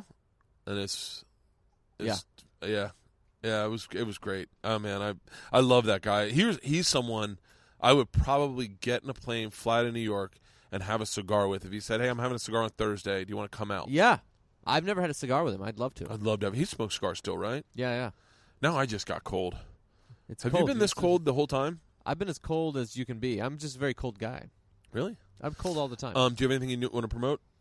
Live dates on my. You can see my website TommyJComedy.com, and then Twitter at Tommy Johnagin. Tommy Johnagin? Yeah, I don't tweet a ton, but all right, I'll post this before the new year, and then I'm here until like January 13th. Oh, solid. Yeah, I'm here basically every Monday, Tuesday, Wednesday. I'm on the road a decent amount. Hopefully, this pilot. Do you know the dates coming up? You know the cities? I have. Where am I going to be? I'm going to be in Cleveland for the New Year, and then San Antonio, and then we're in San Antonio. This LOL club. I don't know how it happened. Hopefully, it's good. Then Pull it up, and I'll say. Cincinnati, West Valley, Utah, Tacoma, Washington. January is San Antonio, Cincinnati, West Valley, Utah, and Tacoma. Nice. Any dates in Canada? Somewhere in here is not for a while. I go to like Edmonton, Vancouver. If I'm going to Vancouver, I think I'm doing the comedy Just mix. for Laughs. Oh, really? Just for Laughs. West Coast tour. I'm gonna have to use your plant. No, that's where I pee. That's where I pee. Yeah. And Leanne hates it, but I go, fucking come on. It's your plant. All right, and I'm being serious when I say this. If you go see Tommy, you will have a blast. You are when I say one of the funniest guys working, I don't mean it as in a glad-handing way. That's very nice. Like one of the few people that I'd go, oh shit, he's in my town. I would definitely go see you. Oh, thanks. And we'll do this again next week or in a couple of weeks. I love a hang. Yeah, awesome. Thanks so much for having me on. Brother. I appreciate it. It was a blast.